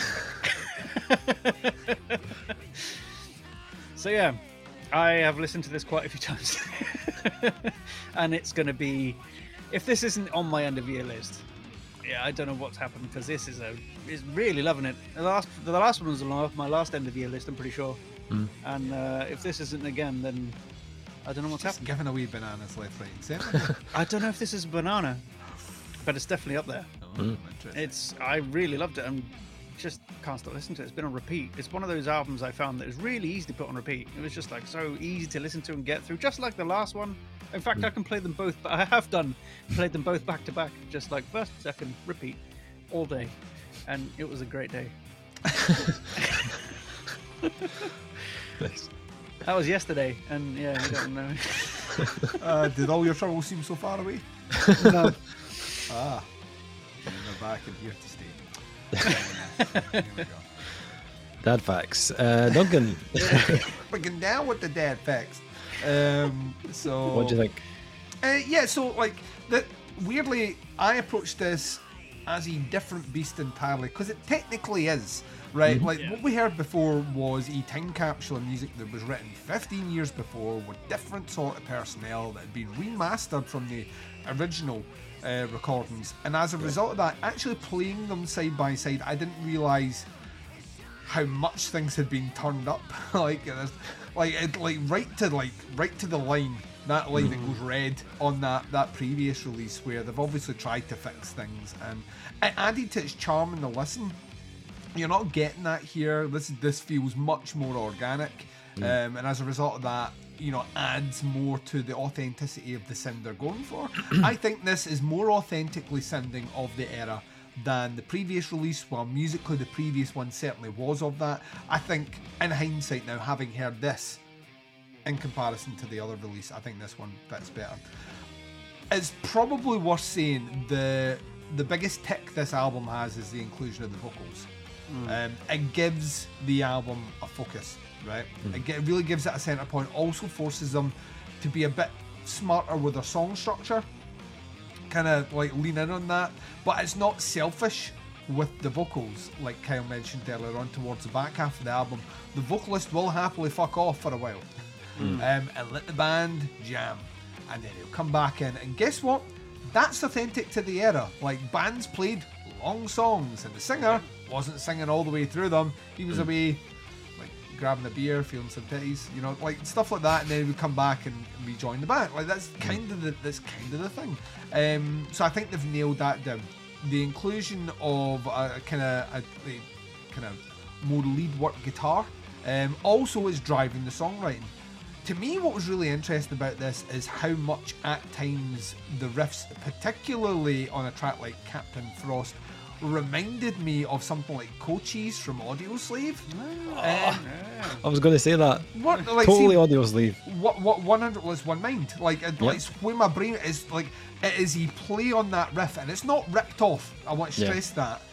But it is so in line and in tune with it. It was kind of like, it was very difficult for me not to But the way they approach it as well is kind of similar to how Audioslave approached their music, and in a lot of respects how, by default and by proxy, Rage Against the Machine approached their version of kind of funk and blues. In that the bass is this thickening level to what the guitar's doing, and the production is so tight between those two instruments, it essentially adds a thick wall of sound, which you get all the way through this. And like I mentioned before, Black Sheep for me, the first time I heard it, I fucking fell in love with it. It might be my favourite thing on the album overall. I think it's the bit where they get most of those elements at the right length. I hear what Kyle's saying. Poor Girl and Sonic Flower themselves have those jammier sections. I'm fine with them though. I enjoyed them a great deal. Totally hear what you're saying though. I think if you are not accustomed or not attuned to this style of music, or you're used to modern interpretations where someone in a studio, a producer more likely would be like, like, let's shorten it a little bit, then you're maybe not used to like the actual spirit of jam. And this is what they do specifically on Sonic Flower, which I think has like a 4-minute jam session in the middle, and they're like, let's just fucking do it, and I'm like, let's just fucking do it, including the break at the old acoustic guitar and they fucking jewel them up. I love those elements. Bass playing, you mentioned it, let's talk about it. He's such a fucking talented motherfucker. He really is. Church of Misery, like me and Dave, huge fucking fans. Like, huge fans of. And a lot of that was down to that driving, sludgy, doomy bass. Yeah. And, I mean, he's not really doing that much different here. Except he's adding a bit more blues to it, but it is so well put together. And the moments where he gets to move away from what the guitars are doing just remind you how fucking great a songwriter is. Everything else here is tight. Drum work is good without being anything to necessarily write home about. It delivers the goods. It's a solid backbeat to everything that's happening here. The guitar work's great. I love the riffs.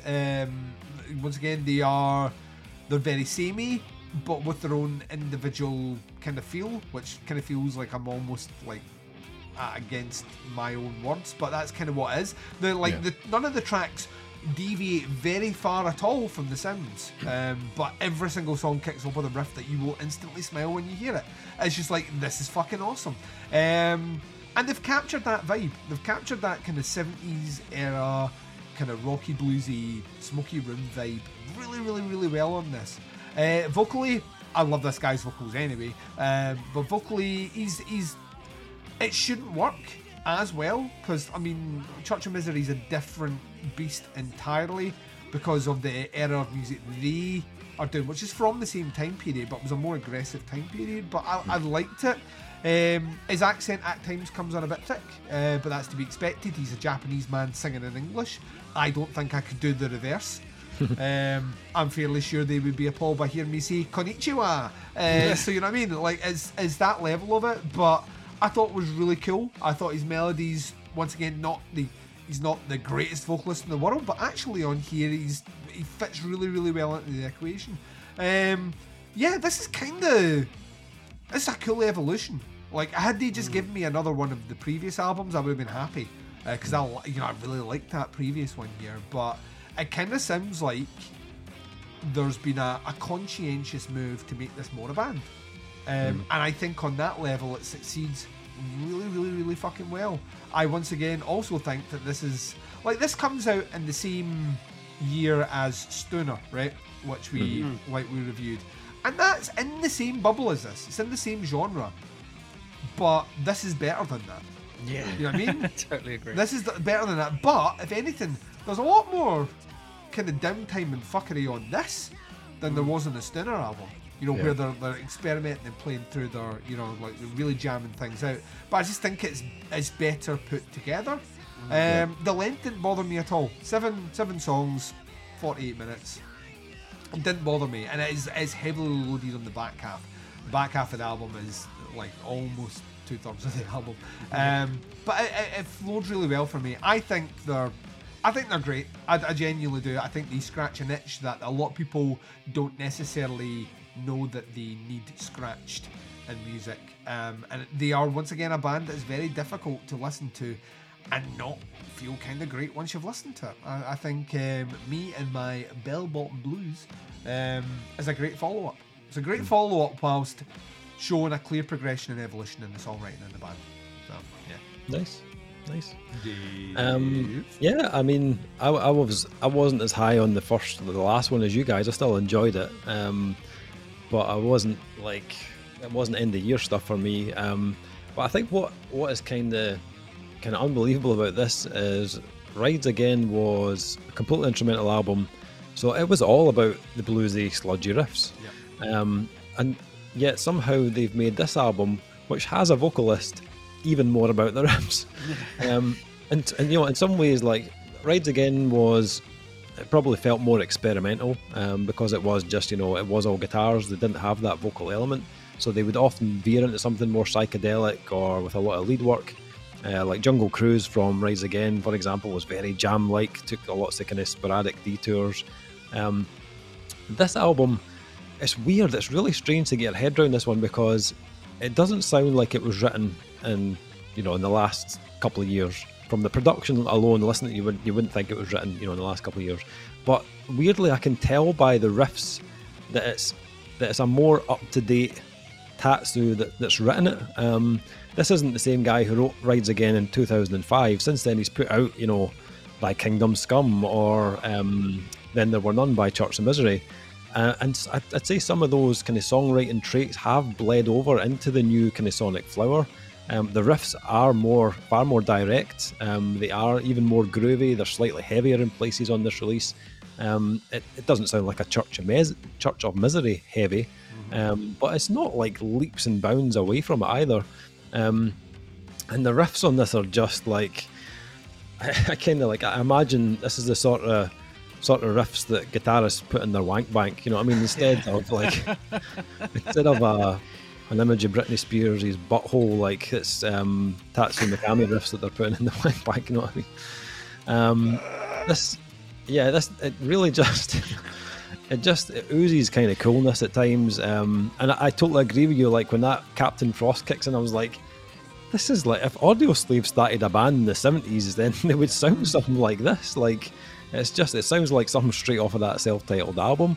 But there's also really like cool moments of like slide guitar, which leans into that kind of bluesy side a wee bit more, and touches of acoustic, which kind of adds to the mood. I think I agree with you guys. I think what the main difference between Rides Again and this feels far more structured. You can hear the verse, the chorus, the middle eight type arrangement. whereas Rides Again did feel a bit more experimental, a bit more jam orientated. This still has a bit of that, as you've said, but it does feel more organised overall. Obviously, Rides Again didn't have any vocals on it, so you were solely reliant on the riffs and the musical hooks to be good enough to keep you engaged. And they were, but we all enjoyed that album. Now, this album still has the riffs. It has the riffs, but even more so than Rides Again. But now we've also got this new element of the vocals. And while they don't really extend out with a certain range or style, they do, in my opinion, give this band even more of a personality. Kazuhiro fits that kind of retro style. His vocals aren't super pristine or always on point, but that's what kind of makes this even more authentic. It's the fact that they aren't kind of perfect that I think they work so well.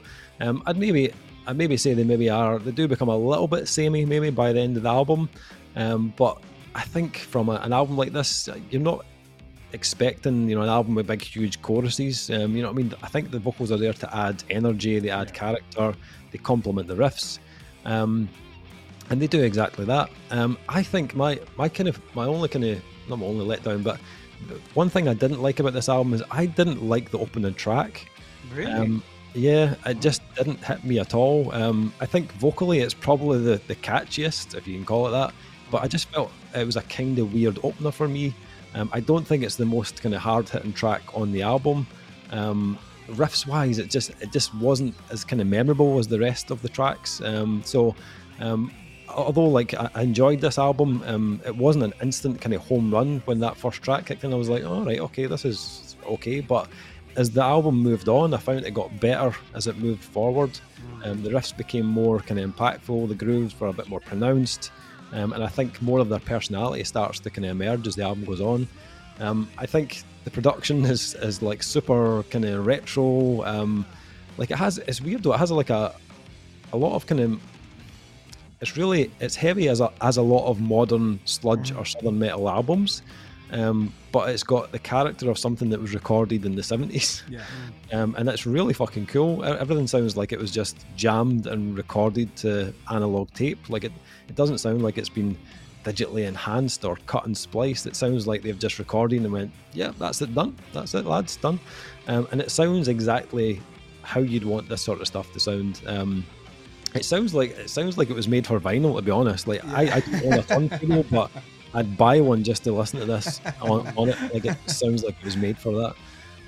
I think Rides Again, I enjoyed it. It wasn't an album that I came back to that often, to be honest. I think further listens of it for me, it was cool for what it was, but it kind of lacked something. It lacked a bit of reward in the repeats for me. I found this album more rewarding the more I listened to it. And although the vocals don't bring any kind of major hooks to the album, I think the extra element does kind of keep me more interested in the album. So, what are you thinking, rating wise, for me and my Bell Bottom Blues? Kyle, what you saying about this one? This one is a pretty easy 5 for me. Oh, Absolutely. Kyle. Loved it. Will continue to love it. If it's not my end of year list, like I said, then something's wrong. But yeah. Wow. Mm-hmm. It's okay. Duncan. Yeah, so you made a valid point there. Like did I actually go back and listen to much of that Sonic Flower album after listening to it, the first one, Rides Again? No.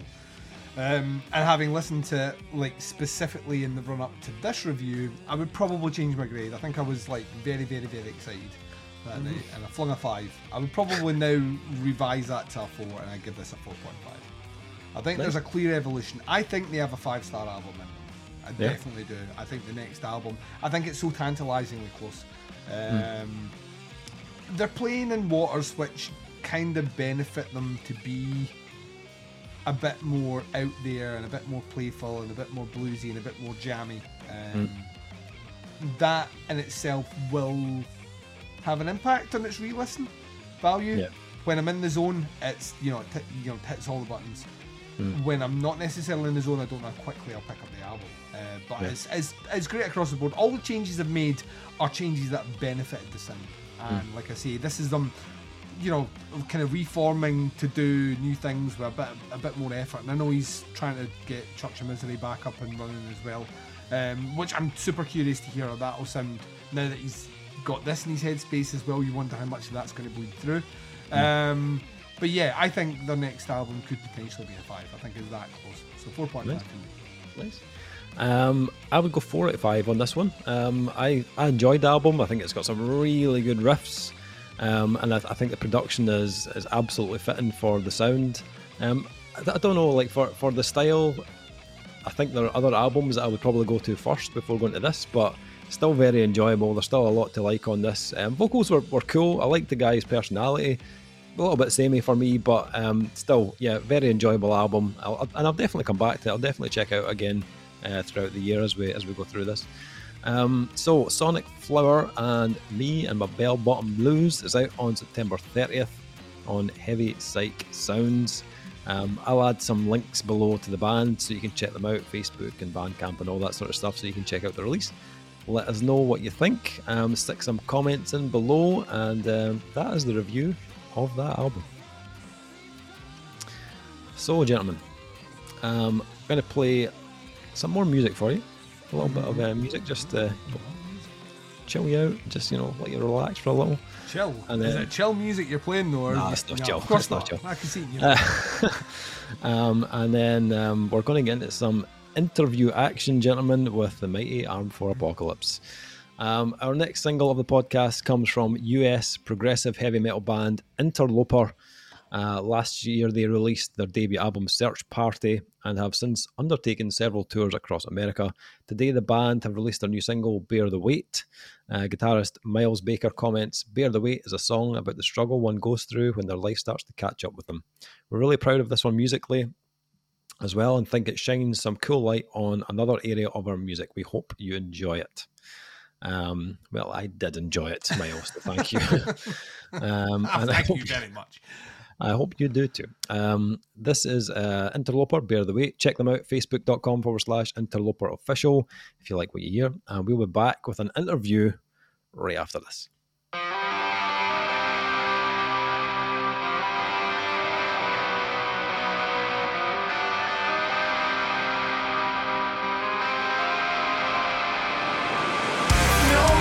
So credence given within my life, lashing out at myself with a poison knife.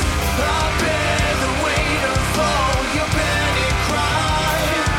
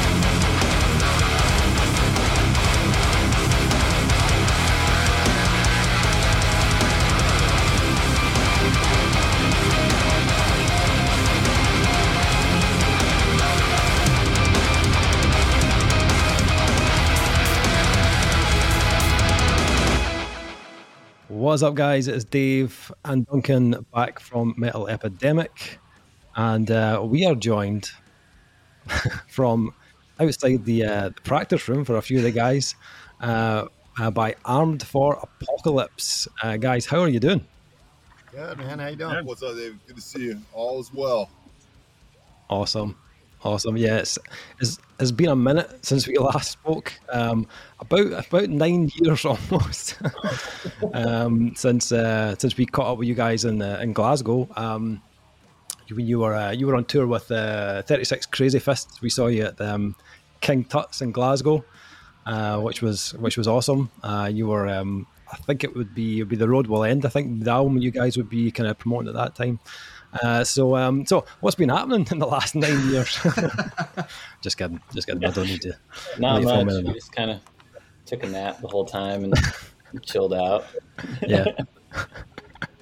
Oh, did the guys in the van freeze? Where are they? Oh, I could Are we A little bit frozen, yeah. feel like they're getting a little glitchy on me. Is it cold in this van? Yeah, Because it's really I think cold. they're deliberately moving in slow motion just to unsettle us all. We are a sludge band, so we move really slow. But That's true.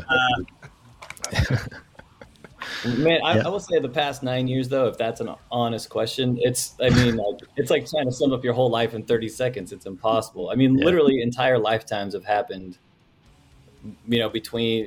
amongst the four of us, probably literally like entire lifetimes have happened in the past 9 years. So anything you can think of from life and career changes, music changes, kids for me, all sorts of, everything you can do in life. I think this group of people has probably been through over the past 9 years.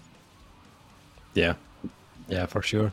There's guys have had a lot of changes. Obviously, I think that the last time I spoke to you guys in Glasgow, Nate's now kind of main vocalist in the band.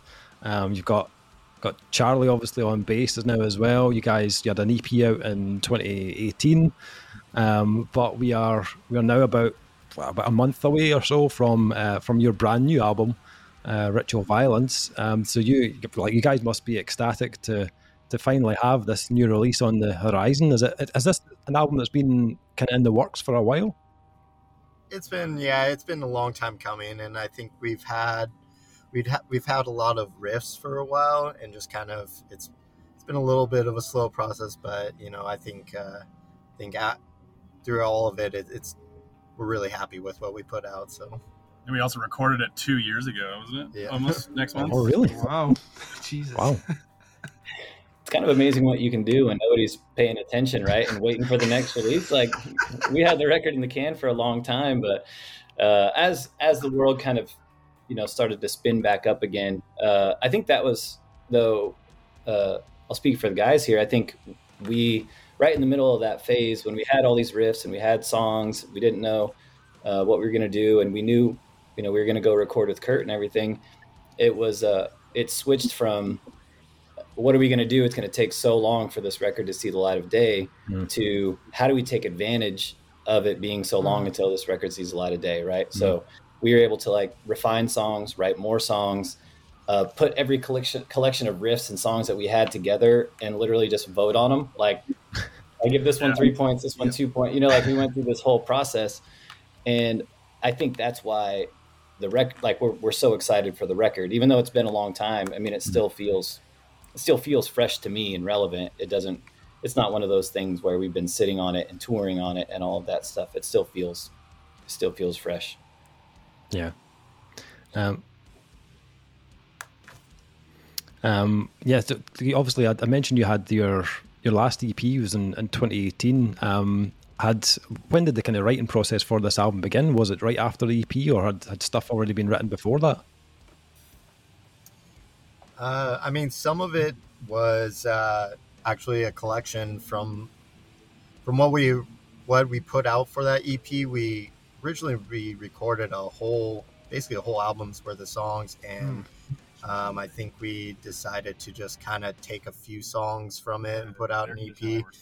And then, like Kale was saying, we took some of those songs and just kind of refined them and just kind of picked what we could out of some of those riffs, and then just made some new songs as well to join those. And So I think we had 24 songs on the sheet, right? It was like 24 songs. I We think whittled it so, down yeah. to like 16, and then we were working on 16, and then I think we sent all those demo ideas to Kurt, and then I think it was like 14, and we got there, and it was like, yeah, these are the songs we're gonna do right here. It was like that was it. Like it was 11, and I think that I don't know. I think there was like one more, like "Fuck the Glory Days" or whatever. we were gonna do one more song, but I think just time. It was just like a time issue, and so we only had so many days in the studio, so we just decided to drop a song. Basically, like when we got there, we're like, let's just.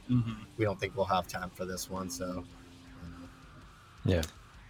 Yeah, but I think Kurt was a good kind of guiding light on that. He was basically like, look, I've done a lot of records and I don't think you're going to have time. So it's like, cool, and then I think we were left with, after all those 24 songs to the ones that we had, it was only the ones that we really couldn't live without. That were like, man, this would be a shame if this one wasn't on the record, Yeah. So I think that's why it feels like still fresh to us, because these are all songs that we're super excited about. Yeah. We didn't put any filler tracks on there in our minds, even though I don't know what you guys will think. Who knows? But we feel like they're all strong. The other thing about it is, like, Kurt Ballou, like, we marginally obsessed Kurt at the Ballou, moment. Kurt Marginally Ballou. obsessed. Like, if you were on paper, if you were to sit there and say, right, Arm for Apocalypse, their sound, if you could pick one producer to work with them, who would it be? And it would have been Kurt Ballou. And I think from our perspective, it seems like such an obvious choice, but at the same time, like, from your position, like, coming in on that, with that guy's like repertoire now of bands that he's worked with, and the way he manages to craft specific sounds to them, how daunting is that to go in? Or is that even something you think about? Is it a case of, like, we know this guy has done all these stellar albums, we don't need to worry about that? So how does that weigh into the decision to work with someone like that? I would say it's probably each one of us would have a different answer to that. So, like, Charlie, how do you go down the line? Were you intimidated, or were you stoked, or both? Both, I think. I mean, but intimidated was strong. I mean, I was really excited to work with someone that I listened to his records for 20 years. I fell in love with his own band when I was like in high school, Converge. And so, but there was in the back of my mind, I think I did yoga every morning with Nick, and I didn't have a drink for the first like 9 days we were there, just to be focused and like be as comfortable as possible in my own skin with him. But once you start working with him, I think he's realistic, but also like he wants to work with you. Yeah.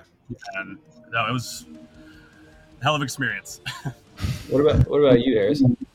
I remember being more stoked about you guys being stoked because, like, no, seriously, because at the end of the day, I really didn't, like, I had listened to Converge. Like, Kale and I were talking about this the other day. Like, when we first started this band, Kale gave me a Converge record, and I was like, okay. I remember listening and like trying to, like, because I didn't listen to that kind of heavy music back then, in like 2007. But anyway, long story short, I was more stoked that the guys were stoked about it, and I didn't really care what we did or who we did it with, but I just knew that they were stoked. So I was like, all right, cool, I can get behind this. And then when we got there, or before we got there, I had started listening to more Converge.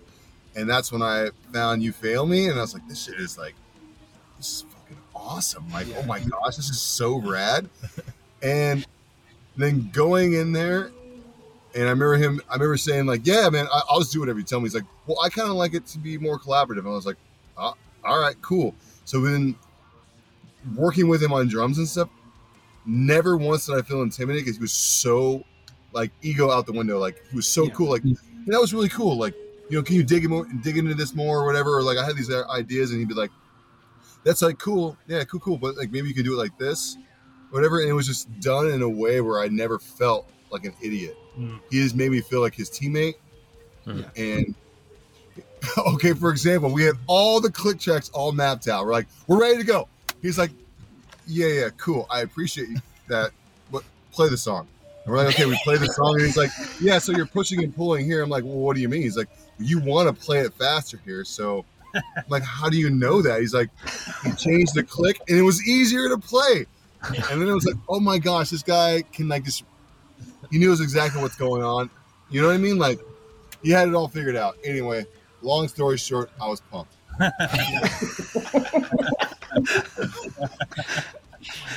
Well, Nate, you had the most then. You had vocals and guitar, so. Yeah. And I mean, honestly, I was so nervous the first day when we got into the studio with him. I mean, he's like one of my musical idols and also just like producer wise an idol. And so I was like very quiet the first day. It's just like, oh, yes, I know you. And then, but by the second day, it's like when he just made us feel a lot more comfortable. And I mean, for me though, I was like you guys. I was like there. You know, we've been lucky to work with our friends. You know, like Eric Stenman and Chris Keene and Matt Petty and those guys. But I feel like we put them through a lot of like, we're handing them like a gajillion different sessions and trying to make it sound like a cohesive thing. And we were just asking a lot of them. And I think a long time ago, I was like, we should be recording with Kurt Blue. This is like kind of the sounds that I have in my head. I feel like go right along with the production that I hear from him.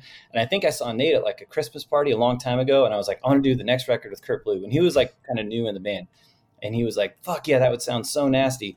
And then, you know, like literally life just went in like such crazy directions that we ended up like piecing together that EP. And I think it, you know, the parts of it that people haven't heard sound are the parts that sound, I think, pieced together.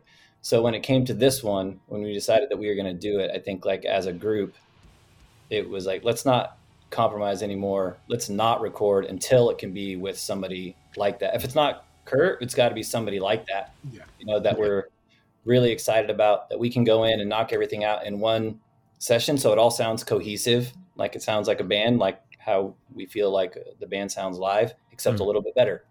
And so it was, I think, again, one of those things where we took it as the gift of time. Like we could wait until we could do it with somebody that we were really excited about. And I think that attitude sort of is the common through line of the whole record.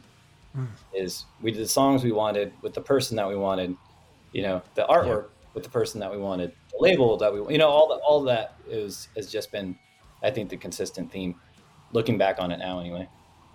And I also got like, I was like driving Conjure in the USA or in the US, and actually we were in Canada at this point, and like everyone had passed out and I was driving and Brady was sitting next to me and we were talking about like, what does Armed for Apocalypse do? Like, what do we do? And Brady's like, you gotta have a big time producer. It's gotta be like Kurt Ballou, or I can't remember. He like named a few different people, and I remember like getting to Kelowna, and I hit Nate up like, yo, dude, this is what Brady thinks. This is what I'm thinking about. And he's like, all right, okay, cool. And like we went around to each band member, and we're like, we gotta do it. Okay, cool. And then it was like, Kale's like, okay, I'll just reach out to him because they had already talked and they had already like switched gear or something. They had like some kind of friendship. About some he gear saw us playing in Boston. Oh yeah, but that was afterwards. We had like talked to. Then Kale reached out to him. He was into it, and then we were out with Mongol Horde, Frank Turner's like the hardcore band he has, and then. That night he came out to see them play because he had made Matt a guitar, so they were already homemade. So then he came to the show, and I remember like playing and like looking over, and I'm like, well, I remember it was like 30 seconds. You know, I had my glasses off, we're like huddled up, ready to go, doing like just a pregame ritual real quick, and Matt comes out and goes, "Hey guys, I want you to meet my friend Kurt." And I was like, you couldn't have waited until after the set. Now it's like, let's. He was so nice. I mean, it was great. But I was just like, you couldn't have waited like the next 30 minutes. He watched at least. I remember like clocking because I wasn't all starstruck about it, but like I remember clocking like I saw him. He watched at least 4 full songs, and then it was like, cool. Like I'll record you guys. And that was it. And it was about that intensive. He was like, yeah, cool, I'll do it. Well, and that I think maybe set the record for the longest answer in history to a question. I would much rather have a long answer than yep. Long story short. Yeah. I suppose as well, like, because you touched on it, the genre of music that you guys are in just now really does benefit like big production, and it makes me wonder, like, because like kind of that sludgy sound for the longest time just seemed to be something that, you know, the kind of the idea was no, it has to have that garage vibe. You know, it has to, you know, like, it has to sound like everyone's in one sweaty room and no one can breathe and you can't move, and that's how you record something sludgy. And I think in the last like 7-8 years, that's went the other way, and you've got these producers now who like are like technically proficient that are working, and rather than the kind of feeling that was around was as soon as you do that you lose the sound. If anything, it amplifies it. So now I know Dave is listening to the entire album. I cram listen to 3 songs before. I don't like to listen to anything until we're about ready to record, because then I'd end up listening to other things and I'll lose my train of thought. And I listened to 3 and it sounds fucking monstrous, like absolutely ridiculously huge. To the point that I was actually struggling not. I was like, just listen to another track, but I have to record. Just listen to another one. So, like, in terms of that, like, having to sit on that for the amount of time that you have as well, at this stage now, it must be like, let's get the album out, let's get touring, let's, you know, hit the ground running. How difficult is it been, realistically, to have all that in the bag and ready to go and still have to be kind of like, well, you know, we can hold off another month. It's been a struggle. I mean, but part of it is like hasn't been, you know, up to us. You know, we went through the pandemic and everything, so like shows weren't happening. So it was like, well, it was kind of a good time that we did record and had this time that nothing was happening at all. And I mean, you know, since shows have been happening again, it has been like, we want to get it out. And then, like, you know, this weekend we're going to be playing a couple songs off the album for the first time, nice. You know, live. So we're really excited to do that as well. And you've been in a position as well where you have an album recorded pre-pandemic as well, so your album won't be focused on that, whereas a lot of bands like spent that time like cram recording, and you can the amount of albums that like the press releases come in and said, you know, influenced and inspired by the 2 years of trauma that was the pandemic. And there's a lot of that come out. I think it's had a particular shape on music, but like there are bands that had stuff recorded pre or have like kind of jumped in right afterwards and done stuff there as well. I think there'll be a refreshing sound to that as well. Like, you know, like that idea that it's not laser focused on like for what was for most people like the most miserable 2 years like ever. So I think that in a lot of ways benefits it. Yes, I think the album can't help but have some of those things in it, like with Nate's lyrics and the vibe of the album. I think the finished product was definitely the pandemic kind of crept into it. I didn't want to write like a pandemic record. You know, that seemed like so too, I don't know, like of the day. You know, it's going to sound very dated in several years when that's all over. Mm-hmm. And I think that's where having to choose from all these songs and riffs that we had before, and then getting to supplement that with what was happening, you know, at the moment. I think that's what makes it just feel like a record for us. It doesn't feel like a pandemic record for me, and I'm speaking for the rest of the guys here. And then secondarily to your point about the recording, I completely agree about like it used to have the same death metal, like, you know, like all like black metal and death metal had to sound like shit or else it wasn't cool, right? Yeah. I think that sludge stuff went through that phase for a long time as well. If it wasn't recorded just like on 2 mics with like weird sounding drums, then it was like, you know, oh, it's too polished and everything.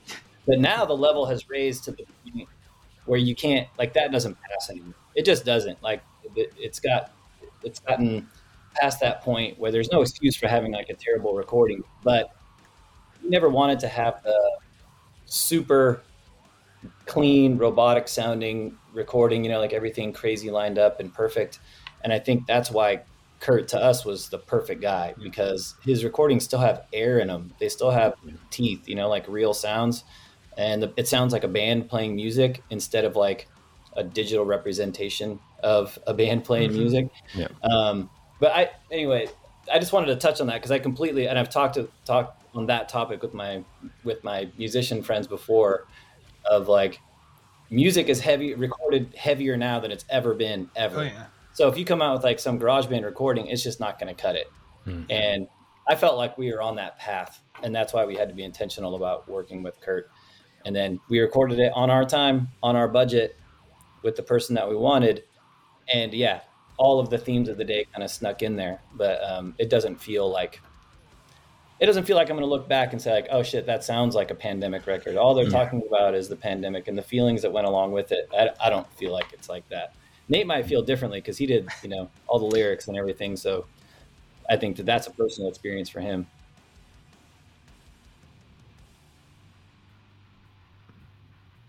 Yeah, I think we just use the pandemic as a time to just focus on the music, and not.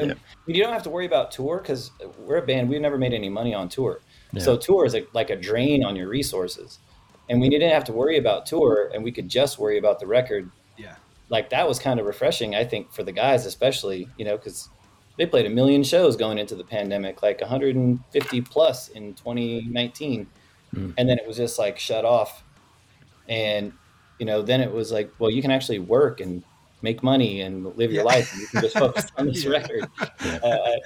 So I think it's one of those things now. I think when we were intentional about it, it seems like the stars kind of aligned to make a good record. But I do think it was a conscious decision by the group to make it to use it to an advantage.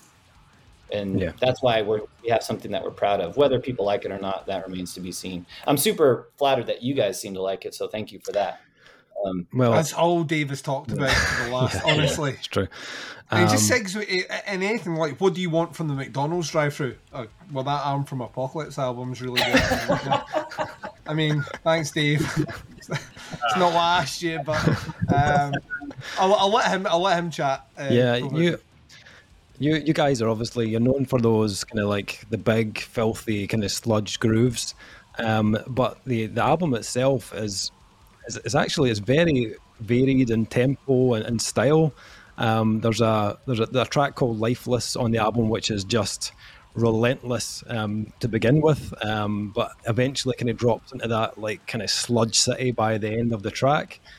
And then you've got like tracks like Live Through the Storm, which has almost this kind of like these kind of melodic kind of noise rock kind of tails on the end of some of the riffs, which felt a little bit different for you guys too. Or Foredoomed has one of the best southern groove riffs I've heard in a long time. Just ridiculous. It's one of those riffs that just make you smile instantly. You're just like, yes. You're making us all smile right now. This is extremely flattering. Thank you. Jeez. It's so good, man. The last track, I won't spoil it, but there's a bit of a kind of surprise on Eternally Broken as well, which is really cool.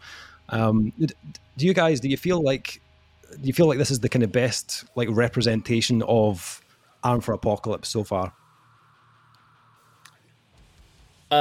I'm going to speak for me and Nick have been in the band the longest, so I guess we're probably the most qualified to answer that. And I would say it's probably not even close. I think like we really had to fight to get the best representation of what we thought we were at the time. And to no fault of anybody else, I mean, it was really just our circumstances and where we were at the time.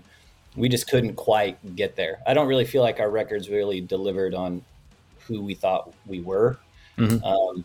And this one, like, I feel like Nate, the songs that he like Live Through the Storm is Nate beginning to end wrote every note of that song, and it sounds like us, and it's like a song I would love to hear. Like when he sent me the demo, I was like, fuck yeah, this is so, like I was so pumped. I couldn't believe this guy was in my band. I was like, these are riffs that I'm so stoked on, Yeah. And I feel like everybody, though, in the group had those moments, you know what I mean, where they got to contribute the best of who we are as people. Yeah. And really play to our strengths in the group. And so, yeah, I would say it's not really close. And I also think we didn't really overthink the record. I didn't try to talk Nate out of any riffs or songs. It was, I think, if I submitted a song to the group just for them to check out, it was more like a thumbs up or thumbs down. That was it. Like we weren't like, hey, let's bash our heads against the wall and try to make a song out of it. It was like, you either got us stoked or it didn't. Yeah. And I think we just ended up with a bunch of thumbs ups. Like, we feel really good about these things. All of them get us excited, and just like hope we can execute in the studio and get it to where what we think it's going to sound like in our heads. And then at the end, I think it surpassed that for me. And so, yeah, I mean, Nick, maybe you have a different view, or guys, maybe you do, but I think for sure it's the best representation. And I think now that we know that that's possible, I actually get excited for what we could do in the future. Yep. Now that we know that we can get there, you know what I mean? Now it's like, well, shit, how far can we take that? You know? Mm. Yeah, I actually think that, like, with Nate's writing, not that, like, you know, Kirk's wasn't as, like, good or whatever, you know, but I think that the way Nate sees things and the way he, like, projects them and gets them out is the part we were actually, like, missing as a band. Mm-hmm. So, like, now that he was, like, now that he's come in and been like, yo, I got this, like, cool riff, you know, and he's all mellow about it, but it's like the most aggressive, pissed off thing ever, you know, and it's like, dude, like, and it's like an element I don't think we were able to tap into. And again, like, not that Kirk or Corey couldn't write these things, it was just that the way Nate presents them, and we're like, oh, like, I don't know, like, there's, like, sludgy, like, heavy riffs that Nate wrote, like, and before you could be able to pick out, that's a Cale riff, this is a Kirk riff, blah, blah, blah, you know? And, like, now I feel like it's just an Arm for Apocalypse riff. Does that make any sense? Like, I don't know how to explain it, but, like, I feel like the merge of these two, and then the way that, like, Charlie and I complement the way they write, I just feel like it's a more cohesive, flowing type thing. I think we're like blending our writing styles well, you know, without going too far off in one direction, you know. Yeah. I mean, it sounds like I've listened to the album a few times, but it sounds like it does sound like you've tried some new things. You know, some of them are quite subtle, but was it like a kind of conscious thing that you were trying these little elements, or was it just a kind of organic, kind of natural thing that happened with the writing of this album? I think it's just, you know, we just try to write stuff that we like to listen to, like to play, and you know, like Cale was saying, it's like, yeah, we send each other demos, and it's like, hey, do we like this? Do we not? You know, and it's like there wasn't anything that I was like going for as far as like writing goes, writing the songs, like, oh, it's got to be like this, and this riff has to be like this. Like, it's just like want to write heavy music, and like if we all like it and agree on it, and it like meshes well together, then it's like, you know, thumbs up. Yeah. I mean, I just write whatever comes to my head, regardless of even whether it's an Arm for Apocalypse song or not. I just try to write whatever comes to my head at that moment, and then some stuff I'll send to the guys, and if it strikes them, then cool, and if it doesn't, then I just move on. And I think that Nate's that same way too. Just whenever inspiration strikes, he just writes. Whatever happens, you know. And but I feel like sometimes we have to pull that out of Nate. Like, don't hide that for yourself. That's sticking with us. You know what I mean? Like, that's too badass to live in your hard drive somewhere. Yeah, but I feel like there's a lot of freedom in that. It's just kind of write whatever comes to your head, and like, what if it inspires the guys? Then let's just go and not really question it too much. You know, it's a weird concept because you think that on paper that's how it should be. Like, as a musician, like, whatever inspires you should be the thing that you go with. But I think bands get locked into, I think part of it's bands, part of it's labels, and part of it's fans, where they're like that, well, no, this is your sound, and that's what we want in every album, and you have to do that in every album, or, you know, you're going to upset us, and we're the ones that buy your albums and all the rest, where it should really be about what makes the musicians happy. Like, the direction should never feel like you're churning something out which is just what everyone else wants to hear. It should always be what you want to do ultimately, and like, people will gravitate to that for sure. I think you can chart those bands that hit those albums where it's not the sound they're necessarily known for, but what they're doing is pushing boundaries, it's changing the way things, and yeah, they'll maybe lose one or two fans, but then they bring in more people who then start to rally around it. I think that the thing, once again, speaking as someone that's only heard 3 songs, but like the thing that's kind of stood out to me was not only how huge it sounded, but like there was just there's a supreme confidence in the songwriting, which just like flows right out right from the start. And from what you're saying, it certainly kind of backs that up. I suppose, like from my perspective, now that like for what most of your songwriting is now going to be like moving forward, where things are kind of off the table, is that a kind of methodology you'll use moving forward, the kind of the voting up, voting down system, or is that a case of you're just going to like once again just see what fits that time, that environment, and how your lives are? I mean, I just look to bands that I admire, bands that have staying power, that maybe their fan base is kind of ebb and flow, but they're going to do what inspires them regardless, So I think of bands like the Deftones or something like that, right? Every album has some new, fresh twist, but it always sounds like them somehow, right? But they still are only doing what inspires them. Sometimes that's to the detriment of their career, but to the benefit of them as people and artists. And that's why they're still around and they're still relevant and still touring. And I can think of a few other bands like that.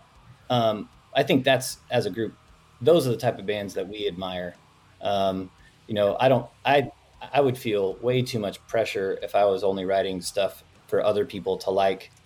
I just wouldn't feel, I don't even know if I would do it, to be honest with you, because I just get the most stoked when I send something to Nick and he writes me back a text with like 17 exclamation points, I'm like, that's it,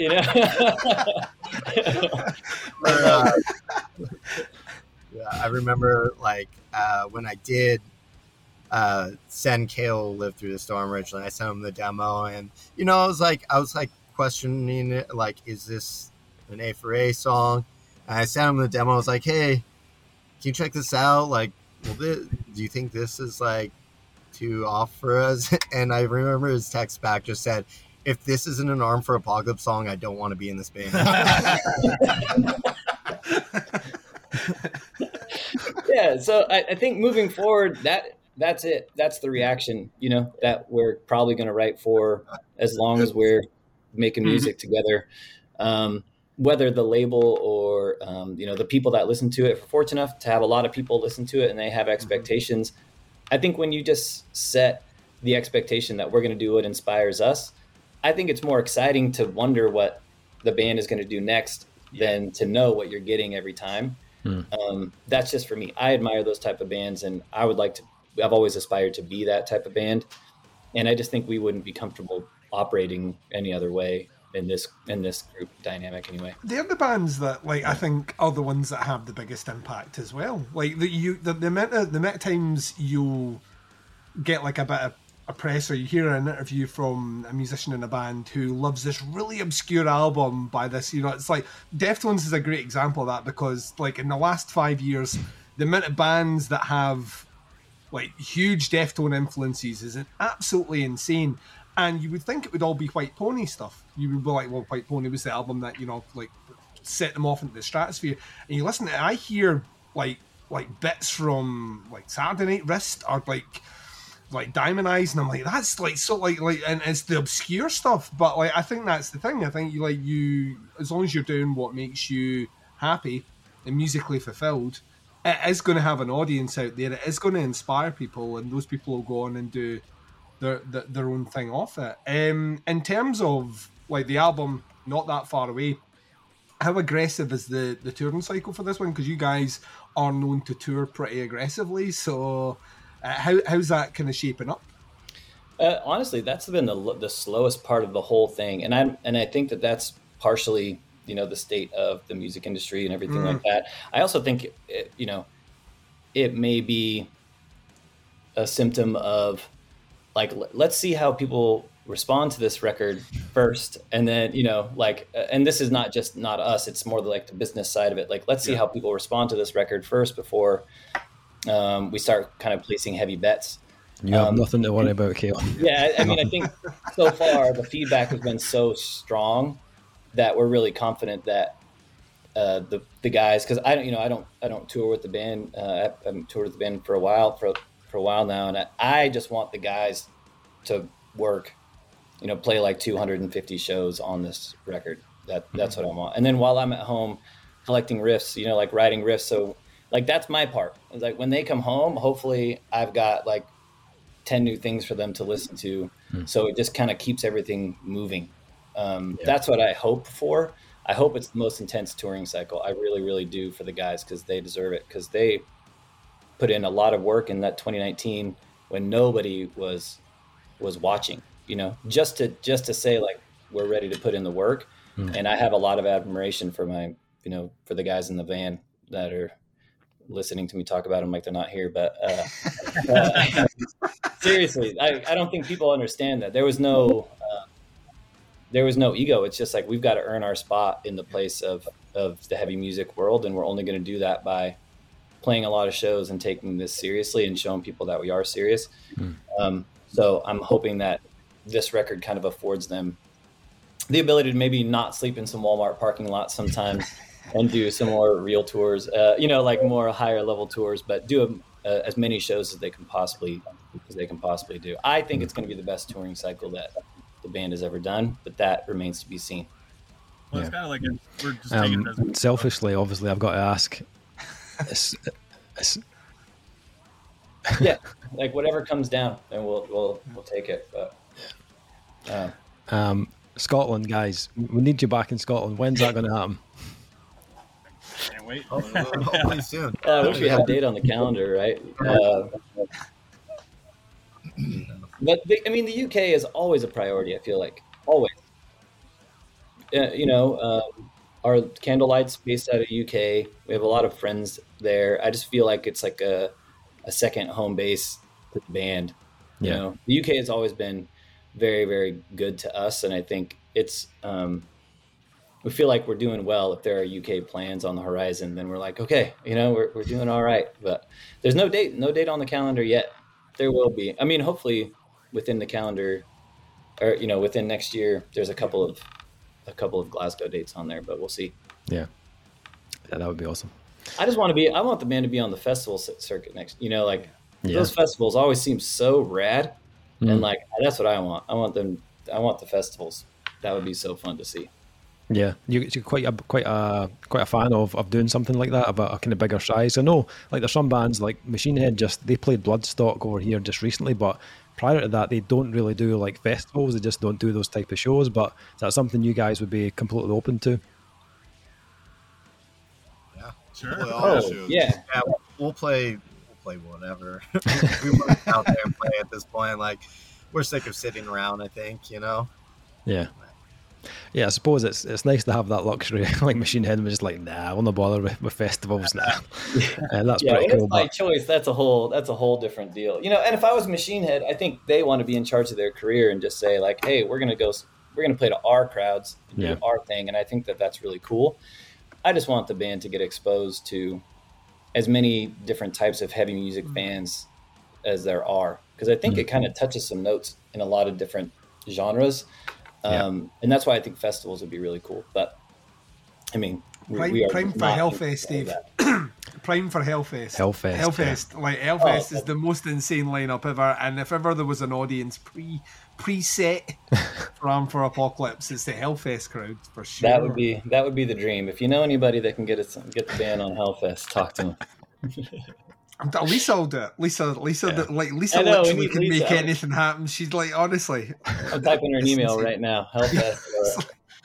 Like, I'm at the position now where I'm surprised when someone doesn't know Lisa. Like, that's all I can go. I'm like, you don't know Lisa? For sure. I think as well, I never saw you play at Tuts. I can't remember why. I'm going to say Dave didn't invite me. I think you were out of the country, were you not? That sounds good. Let's stick with that. I wasn't. And the thing is as well, like, I think it says a lot, like, because, like, especially at that time, with bands like 36 Crazy Fists doing their kind of transitional thing in their sound on that tour, in terms of now with your sound being as it is, once again 3 songs. Like there feels like there's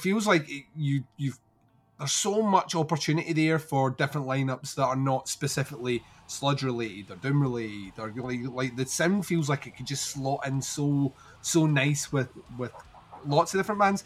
Is there anyone like in the next year that you would really like if we could get out and tour with them, and even if it is fantasy booking here, Ooh. Who would you like to go? I bet we would all have a different answer. Like, I want to do the That'll same make it thing. more Go down fun the then. line. Let's go I want to with go it. down the line and see what like everybody's answer is. Because I'm fascinated by this question, actually. Like, Charlie, if you could be like, ooh, we play with that band, I think we would be a killer fit, and it would be a rad tour for us. Who would it be? Do you hear that new Will Haven song? I did. It's sick. I texted Jeff. I was like, dude, this is the heaviest song you've written in years. That thing is killer. Yeah, I mean, that'd be rad. I don't know. I mean, fuck. I think I could have another answer in like 10 minutes. Yeah. Fair. But I mean, I would love to see the Conjurer dudes again too. Yes. That was the one of the last tours we did in 2019 was with them, and it was a blast.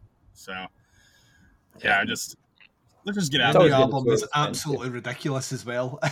Yeah. Their new record is filthy. so good. Okay, what about you, Harris? What's your answer to that one? Honestly, did you guys see that thing that Sepultura did with like the orchestra? Like, yeah. For the Rock and Rio.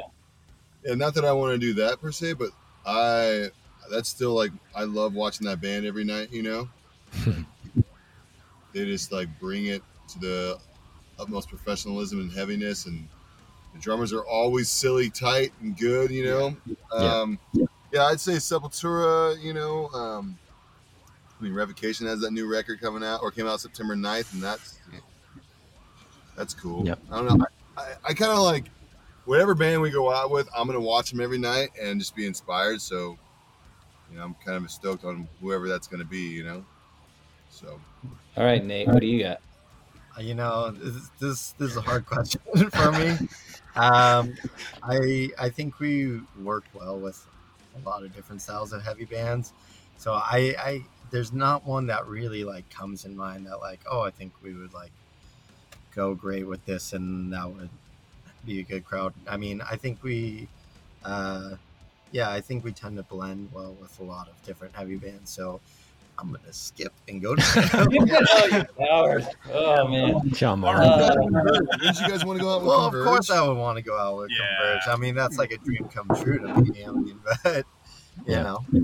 Yeah, I mean, I think my answer to that probably would be Converge just because they're so legendary. You know, we never got to share a stage with them before. And I've always thought that, like, our style of, like, slower heavy metal does, it lands really well when we're the different band on the show. You know what I mean? Like, if you get kind of like some spastic bands or some blast beaty bands, and then we play and it's like very slow and deliberate in most parts, and there's still fast parts and all that stuff too. But I feel like it does, you know, I don't want to go out, and it kind of is boring to go out with a bunch of bands that you sound just like them and stuff. Yeah. I like different type of builds. So Converge would be really, really fun. I think that would be just such a fun one. And then I don't know, I like that band that Will Putney's in, End. That's like, oh yeah. I mean, they're not going to sell out arenas or whatever, but I just want to watch them play every night because they're so badass. So yeah, I think bands like that would be my ideal. I just want to tour with bands that I want to see all the time. Yeah. You know, honestly, like that's why we love playing with Crowbar all the time, because you get to watch Crowbar all the time. Every night. Sounds good I to don't me. think it's one of those. Like I've never missed this Crowbar set. I always watch it. They're always going to deliver. Always. Fucking death, Always. every night. Yeah. So I hope that answered your questions, even though Nate was a coward on it. Well, no, it did. I think it underlined the point there. You like, essentially picked 5 bands that don't sound alike at all. Yeah. All 5 of them sound completely different. I think it does. I think I would go and see any of those. Even if you did decide to have a symphony orchestra on stage just with you guys, I would still go and see that. I think you guys could make that work. I think we could figure And I it also out. don't That'd think be any fun as sludge band has done that yet. So I'm not saying. I'm just That's saying that next level I was talking about on the next record. Yeah. The orchestra. all sorts of shit. Yeah. Awesome. I think this year, if I was picking for this year, just from albums that I've really enjoyed this year, I think you guys with Mountaineer. Oh, I love Mountaineer. If you've heard Mountaineer before, the kind of sludgy, kind of dreamy. What's it? They've got a particular genre classification. It's like sludgy dream pop. They kind of class themselves as. Hangman's Chair would be the other one. Those three, that would be ideal. Hangman's Chair are kind of shoegazy, kind of doom stuff, but that would be my pick for this year. Just on releases from this year, the three of you guys together would be perfect for me. Cool. What about you, Duncan? What do you think? Mountaineer is 100%. See if you two group together, maybe you could get them over here as well. So they're out San Francisco, Washington, I think. Yeah. And they're just America's dirty little secret at the moment. And they've got 2 albums back to back that are absolutely like jaw-droppingly good, and no one's talking about them. No one's talking about. The first album's Bloodletting, and then the second album was the one that I really liked, and I've forgotten its name. There wasn't a million albums this year. So that, yeah, like for sure. I think Conjurers, you mentioned it now, that just that playing in my head is just like, yes, I would spend a lot of money at that. So yeah. I think the thing is as well, we're just really excited to see you guys back out doing stuff, and really looking forward to seeing the success you are going to have with this album. I don't think there's any getting around with it, so it's very exciting. Thank you so much, guys. Yeah, that's incredibly kind of you to say, and Train to say as well. As long as you're not on the train tracks. Train tracks. That's all you need. All we need is train tracks, man. I think that's where you guys took your band photo, right? That's literally it. Where they are? I remember that train sound. The quick passenger train instead of the long freight train that stops. Sometimes they stop right here and you can't get out. Oh, God. It's great. Oh, what's that band that Conjure is going out with? That kind of sounded that Sugar Horse. Oh, Sugar. See, did you hear I'm all about that band right now. Oh, their new single literally gave me an erection. We'll jump on from that.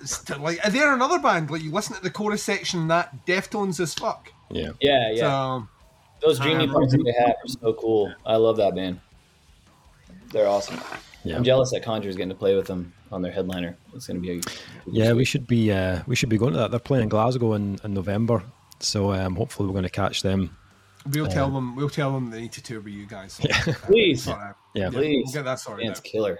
They're really good. They're cool. Brady actually from Conjure turned me on to them, and I think I kind of discounted it at first because the name of the song was like "Pictures of Dogs Having Sex" or whatever. And yeah.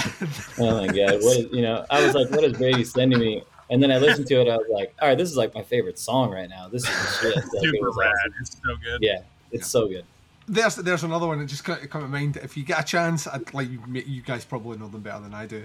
There's an American band called Bummer that are Bummer that are from, where are they from? Kansas, I think. And they're a 3-piece, and it's the nastiest, just fucking stank sending thing ever. And you guys would also work really well with them. So sounds right. And they seem like they've got a really good sense of humor. If you follow them on Twitter, they just complain about their bus breaking down all the time. They've got the most unlucky bus ever, just constantly breaks down. So I think we could go toe to toe with Vans. In the past.